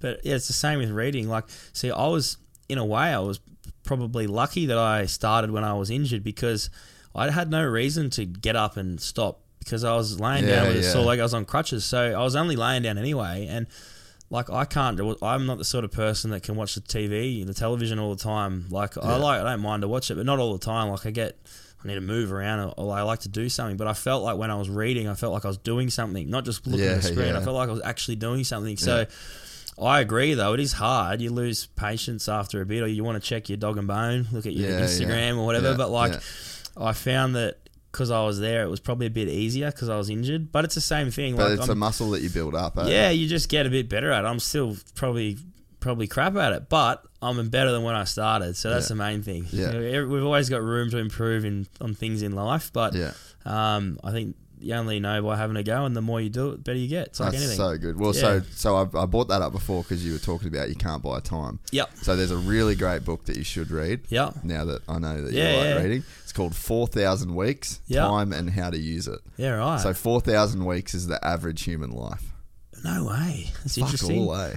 That doesn't seem like much. It does not seem like much. Far so out. it's a really that's shit out. I want at least 8,000. Nah, no, that's crazy, man. I might It's a really, really well written book, and the other book that I'm reading at the moment is called The 7 Habits of Highly Effective People. Yeah, I think I've heard about that on a podcast or something. It's sold like 40 million. Yeah, I'm pretty sure I've heard of that. It's one of the best-selling books of all time. Or maybe I've heard you talk about it. Maybe. No, so I've read Atomic Habits. I've only read one book on habits. Yeah, no, that's on. I was listening to a podcast that you did. I can't remember with who, but I remember listening and heard that because I got that tattooed there. So that's from. Oh, really? That's from that book. No way. Yeah, so it's just like that shit's deep. Instant reminder. Yeah. But it was like paradigm shifting in my mind. Yeah. It was like it was like learning 1 + 1 = 2. Yeah. That's how much of basic. like it was so easy and so basic. Like the core principle. So like this is one. Like if you get 1% better times 365 days, you'll get 37.78 times better at that thing. So like if you start reading from day one, you get 1% better at reading. 37x improvement. Like it's a big deal. And so just having that mentality, just like 1% better, 1% better. Yeah, well, mate, like I didn't know about it in that exact way, but like you can feel it though, right? Like once you hear that, because you can relate it back to your life. That's why I say, like, I always say, fucking have a go. And I'm not saying that in a rude way, but it's like if you're thinking about doing something, whether it be like sport or reading, or you're thinking about doing something new, but you're like, but I won't be good at it, or I don't know. But like if you have a go today, you're going to be a fair bit better at it in 6 weeks. Or if you keep fucking around at the moment and in 6 weeks' time you still haven't had a go at it, well, you're already way better off. So, like, if you just have a go at something, no one's ever expected to be good at something that they've never done. Yeah. Like, me and Beth went surfing the other day for the first time. I was shit. Yeah. We were both, she was probably better than me, but it was awesome. And I had an awesome time. And, like, people were probably there going, oh, look at this dude with tattoos, he can't even surf. Bad luck, I don't care. It was sick. I had an awesome time with me chick, and we now own a surfboard. But it's the same thing. Like, it's like, just have a go at it. Like, and I understand that if you can be the tiniest little bit better each day, then by the end of the year, or 2 years, you're probably great at it. Like, and the year's gonna pass. Yeah, there's that's not gonna wait. There's those sayings, you'll know it. It's like you put a certain amount of hours into something, 10,000 hours, and that seems like a lot, but like, man, if you put in how many hours you've done on a motorcycle or chasing your business with doing this sort of stuff, 10,000 hours will go pretty quick. Like, and you'd want more time. Oh, way more. Yeah, like to be a professional at anything, you want to have it more the better. Like, you think about like boys in the States right now who are prepping for Supercross. You think about how many laps and hours they've done on the track, and coming into A1, they're all going to wish they had another 3 weeks of testing or whatever. 100%. Because you always want more time. And it's like I was saying before with the competition, you come into a best trick comp or something, and it's like you always wish you had another 3 weeks or 2 weeks or whatever because you wanted to do this or that. So it's like, that's why time's so important, and I feel like you got to make the most of the time that you have, because that's one thing. You can have all the money in the world, but you can't buy time. Yeah. Not yet. Maybe one day Elon Musk will come up with something where you can buy time. But at the moment you can't, so you got to choose it wisely, I think, or use it wisely and use it with GCs. Good. Yeah, no, I completely agree. So, like, I guess one of the maybe like last little question before we get out of here, like, do you think much about like where your motivation kind of comes from and the reason why? Because for the last 3 hours hearing the story of the triple flip, it's like, for 98% of the time that you were doing it, shit was going wrong. Shit was going wrong, and no one even knew about it. Yeah. And it's like, so there's no validation coming from an outside source. Like, it was just purely your own like stubbornness and your own drive. And I think that it's easy to grind in public. Yep. And I mean, I've noticed that in my own life. Like, as soon as my life becomes more public, it become a lot easier for me to be the person that I kind of like wanted to be, because there was so many people looking at you. So it's like, fuck, all right, I gotta do my shit. But you're like grinding away with no one even knowing what you're trying to do, apart from like a few people. And then you sign a contract that you're not even allowed to tell people what you're doing, and you're just breaking yourself off, working cunt jobs to do it. It's a great question, and like, I think it's probably a hard question to answer, but I would say there's a couple factors that go into that, and I think probably the most important or the most meaningful would be the way that I've been brought up as a kid, and I've got a great family, and I think, you know, my old man's very old school, proper Aussie, like, work hard, you know, like, you don't get anywhere without working hard, and that's how I've been brought up, and you know, my old man is an incredibly hard worker, and so is my brother, and that's just kind of how we've been brought up. So as a kid, I've always thought if you want to do something, you have to work hard. That's how you do it. There's no other way. You don't fall into something. You don't fall into a triple backflip or owning your own podcast. Like, you have to work. So I think it was kind of like, it was concreted in my brain as a kid. But another thing, like when you're saying, and it's a great question about, like, you know, when you can't tell people things or whatever, but you know, for me, like, during that time, that's where it was COVID. I was getting up at 3 and I was going and training in our factory where we worked. We had a little gym, and I was in the factory at 3:30. It was pitch black.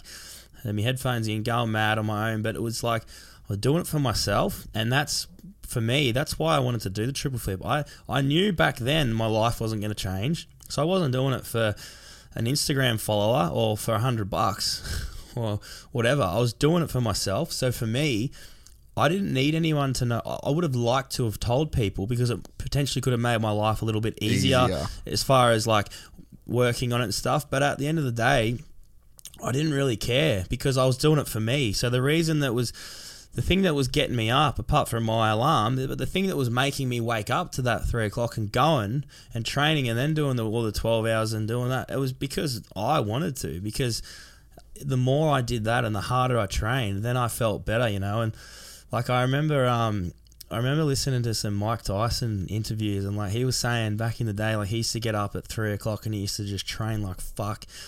And the reason he did that was because he knew that all of his competitors and all these other people were at home in bed, and he was up there getting after it. And then I like, when I say I took onto that, like I lived by that for like 2-3 years, and I still do.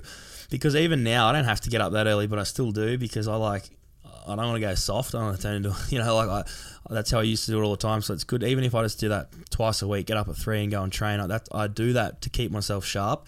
But it's not for anyone, but it's for yourself, you know. So like, I think, you know, people often say to me, how do you find motivation? And I'm like, well, I don't. I've got it built in because, I don't know, that's just how I am as a person. That's how I've always been. And not necessarily not motivation to be like rich or to do this, because hey, I'm still just dude that just goes to work, but I'm motivated to do better or be more efficient at work, or do a revalve, do a set of forks and shock in a little bit less time, or do it more efficiently, or figure out a way. You know, it's the same thing. Like I'm always trying to figure out, it might only be something super basic, but if you can figure out how to do it a little bit better or make your life easier, then that's kind of motivation. Like you just keep going. Yeah. Whereas, so like the hardest question I've ever had, and the question I can never answer, is where do you find, people have said it to me so many times, where do you find motivation? And I'm like, but you were right. You said, where do you get it from? That's a different question. So I think it was built in,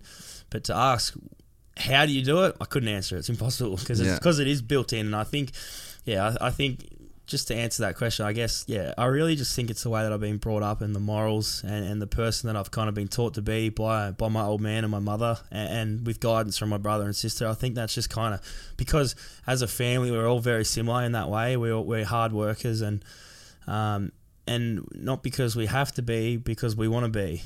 There's a difference between, you know what I mean? Like, so I think, and just like a very old school Aussie sort of upbringing, you know, like back in the day that people were built a bit tougher, I think. So, and I'm just really appreciative and glad that that's how my old man was, because that's definitely the way that I'll be bringing up my children in the future, is with the same sort of morals and respect for others, you know. And that's one thing, like, to go back with Travis about being a good bloke, one thing I always tell people about him is Travis has the same respect for you, whether you're a CEO of a major company or you're a concreters labourer who doesn't have a license. Like, the person that he is and how successful he is, he has the same amount of time and respect for any person, no matter what they do, whether they're a fan asking for a signature or they're a potential sponsor. You know, like, he has the same amount, and I've seen that, and like I've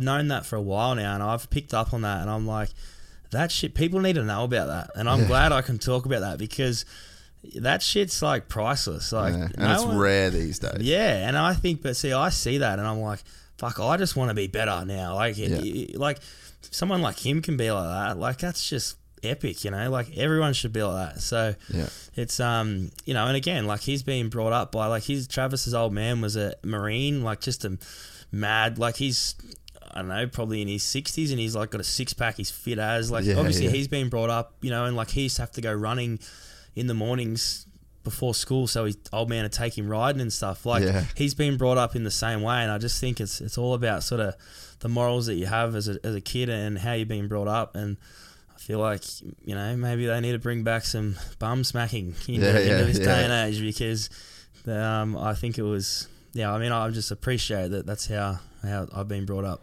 I think I guess one of the things, and you'll kind of read it, like if you read Atomic Habits or this 7 Habits of Highly Effective People, I think when you can really like galvanize a habit, because what you are as a person is the collection of habits that you have. Yeah. That's it. That's right. Yeah. It's like, interesting. That's right. That's who you, and like, you're this plus this plus this plus this plus. Yeah. It's like a car.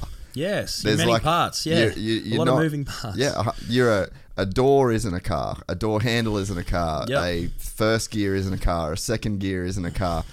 But when you put that together, it becomes a car. You know, and there's like that's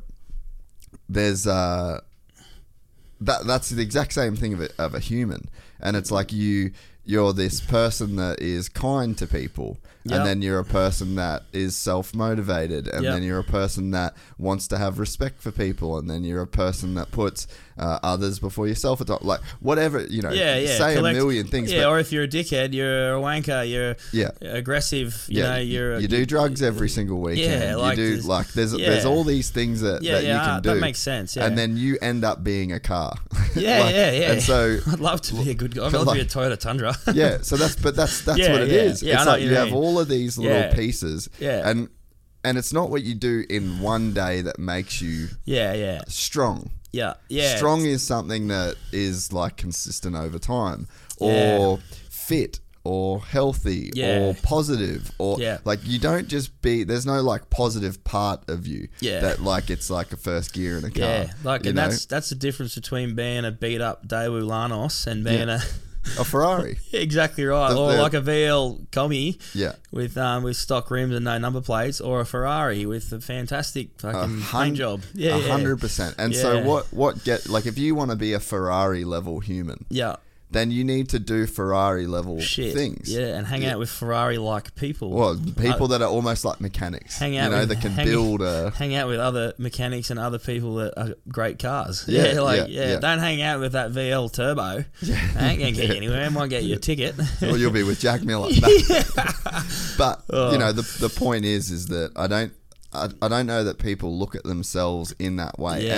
And another thing that's cool in that book about habits is like, the person that you are right now is a result of the habits that you've had for the last few years. Yeah. So if you're overweight, or if you're unhealthy, or if you've got a drug addiction, or if you're an alcoholic, then you actually have habits. Yeah. And they lead to like those kind of results. Because all those things you mentioned, being overweight, or being addicted to drugs or whatever, that doesn't happen overnight. No, that's not one thing you do. Yeah, that happens over a period of time, because to become addicted to something, it's got to be longer than a couple of months. Like to say you're addicted to heroin. Yeah, that's it's a process. Yeah, or if you're severely overweight, you didn't go and have a hamburger. And then the next day you woke up and you're like, I'm fat. Like, It's staying consistent at doing the wrong thing for a fair bit of time, and then you look at yourself and I've let myself go. Like it's a habit of not looking after yourself. So you're already like the product of your habits. But I think, so one thing that's interesting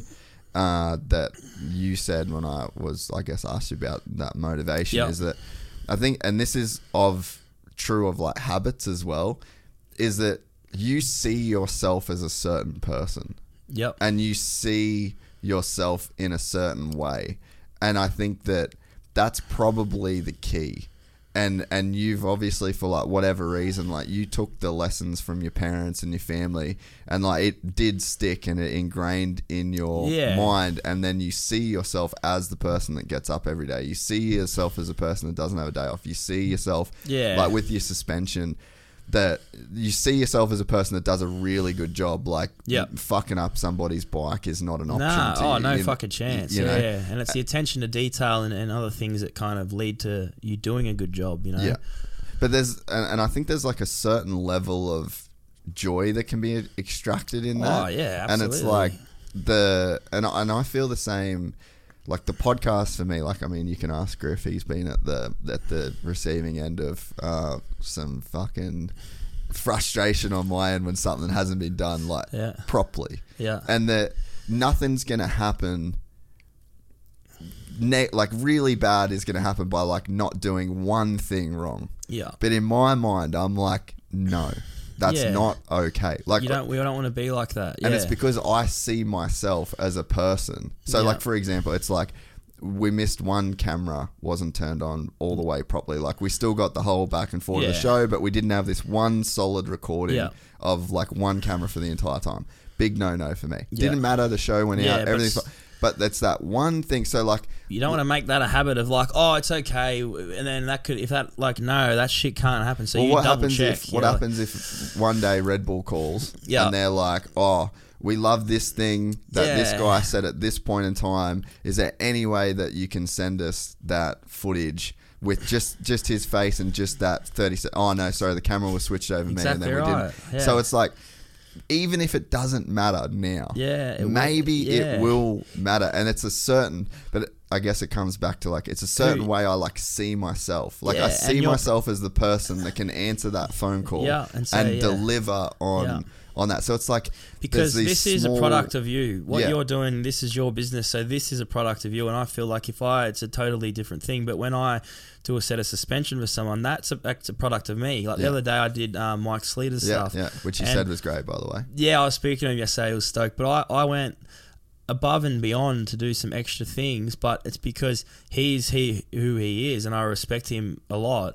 And at the end of the day, like, that's a product of and like, it's the same as this. Like, it's a product of who you are, basically. So you're not going to give out something that's half of what you can do. Like, you're giving them everything that you got. So, and then inside of that, so there's like that outward facing thing, which is like, if Red Bull calls or if someone calls and they want this there, I can deliver the way that I want to. But then I've also learned in the years and years and years of doing not just the podcast, but just like filming in general, is like attention to detail and like doing something properly. There's a level of fulfillment in that.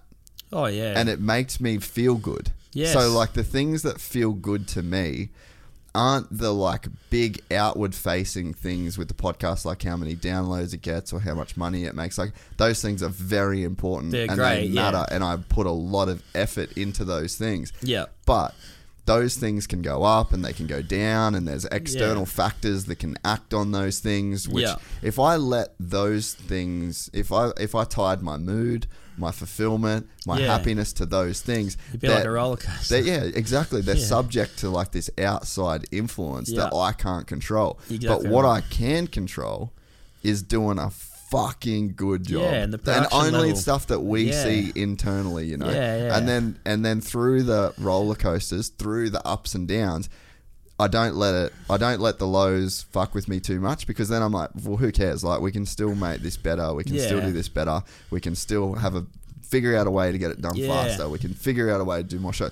Like, there's that big thing in the middle doesn't change for you, and that's what, like, I just can see that in you, and I think that that's what comes with, like you said, doing things for yourself, doing things for the right reason, and just doing things for their own sake and then getting fulfillment out of those things. I totally agree, mate. And I think one thing I'd like to touch on as well is, like, you know how you're saying, like, with the lows and stuff, honestly, as I've gotten older and probably more experienced in life, I guess, I feel like it's only healthy on your journey to have those lows, because, and I say this to people all the time, because I always stay really positive when I have bad shit happen. Like, but it doesn't matter what's happened.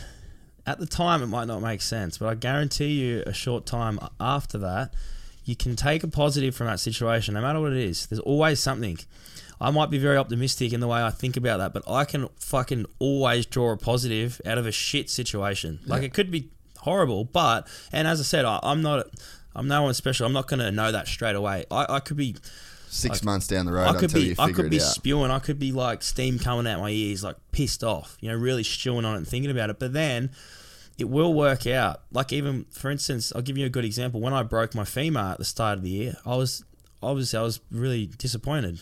Not only was I in pain, I was not making any money. My dreams of doing this triple on tour off this crazy ramp have all gone out. But then at the time, I was like, this is shit. But what that did for me was, that was a sign from someone saying, fuck that ramp off. That thing's too dangerous. You crash on that, you might die. And what that did was, it made me go back to the drawing board, and it made me figure out, I can do this off a ramp half the size with half as much risk, but do the same thing. And then it's taught me so much more stuff. So at the time, I didn't know that, but then you fast forward 6 months of fucking whatever, pain and hobbling around. But now I'm like, I'm glad that happened. I am. I would have liked people to see it because of the wow factor, because of the height, but I'm not going to say I'm stoked it happened, but I'm actually very happy that it happened. Like, maybe a broken wrist might have been better, but if I broke my wrist, I would have gone straight back. Yeah. And it wasn't even my decision to pull that ramp, like to cancel it, because I was still in the head. I was still mental. I was like, let's fucking do it. But it was nitro and that. But I'm glad it went like it did, because to fast forward a little bit of time, and here we are on the podcast talking about landing a triple flip on whatever. So it's like, you can always, I think the ups are great and the lows are not great, but it's what you do about the lows. If you can learn something from the low points, or the disappointing times, if you can learn something from it months, years down the track, then you've won at the end of the day. Fuck the low. You've won because you figured out how to either prevent that from happening again, or how to become more switched on and how to deal with the situation, or whatever. Or you learn how to build a smaller ramp and do a triple flip, whatever you get out of it. That's what's important, I think. So that's something, and it's taken me a little bit to kind of understand, not to understand, but how to it's like lived experience though. Like you've been through it enough times now to know that the next time something shit happens,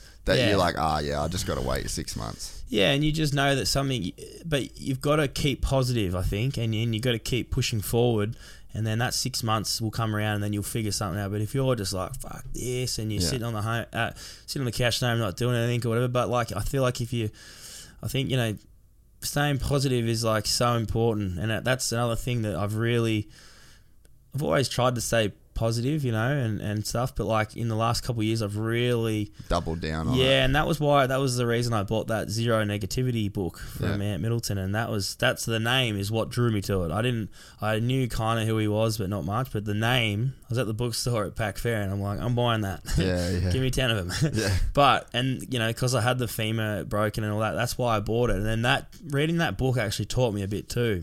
But like, I think I could go on all day about how important I think it is, but I think if anyone gets anything out of this podcast, if you've listened this long, if you can try to stay positive in a bad situation, it's going to get you so much further. And another thing I'll say, if anyone is having a shit go at it, like having a bad injury or got fired or whatever, hey, reach out to me. Send me a message on Instagram. I'll reply to you. I'll tell you. I might not have been through what you've been through, or it could be something so much worse, but at least I can have a chat to you and I can go, fuck, like, I don't know, I'll try doing this, maybe, or whatever. Or even if I have zero advice, at least we can have a chat. So, anyone, fucking feel free, hit me up, because I like talking to people, and if I can help one person, then I'll be stoked. And that's serious, like 100%. Well, mate, you sent a message back whenever about getting something out of the podcast. I've now gotten something out of you for like three hours plus now. I really appreciate you coming. No, mate, I appreciate it. Like, I've been a very close follower of your podcast and your team and stuff for the last, I don't know, it's been a while now, years. So I haven't listened to all of them, but I've fucking had a pretty good crack. I've listened to a lot of them, man. Like a lot of them, yeah. So I appreciate that, and hopefully some people have kind of got to know me on more of a personal level, opposed to just a dude with a helmet on. So and it'd be cool to get some feedback from people and everything. But no, I really appreciate. Definitely will. Yeah, I really appreciate being on. It's awesome, and just I look forward to what's next. Well, man, honestly, like, these are the ones that I just enjoy so much. Yeah. Like, I feel like I feel so selfish at times doing this, because I get so much out of it. So, I feel like, this would be great for me, because at the end of the day, not many people know me, or maybe some people here in Australia. I got a little bit of a following in the States, but I think for me, this is going to be awesome. So, don't feel selfish, because this is going to be great for me, and my life isn't going to change tomorrow. I don't expect to get anything out of this, but if I get a couple more mates, or if I can give inspiration to 5 people or 50, well, then I'll be stoked. And that's, at the end of the day, that's what matters. I don't fucking care about any other shit. That's if that's, we're all human at the end of the day. So if you can kind of help someone out, or give them that extra push to do whatever they're trying to do a bit harder, then I'm fucking happy. So, you're a legend, bro. I appreciate it, mate. Legend. No worries. Talk to you soon. We'll do it again for sure. Absolutely. Sweet. Cheers. Legend, bro. Thanks, mate. That was fucking unreal. No worries. No, that was sweet. You're great. It's crazy how fast that goes. Yeah.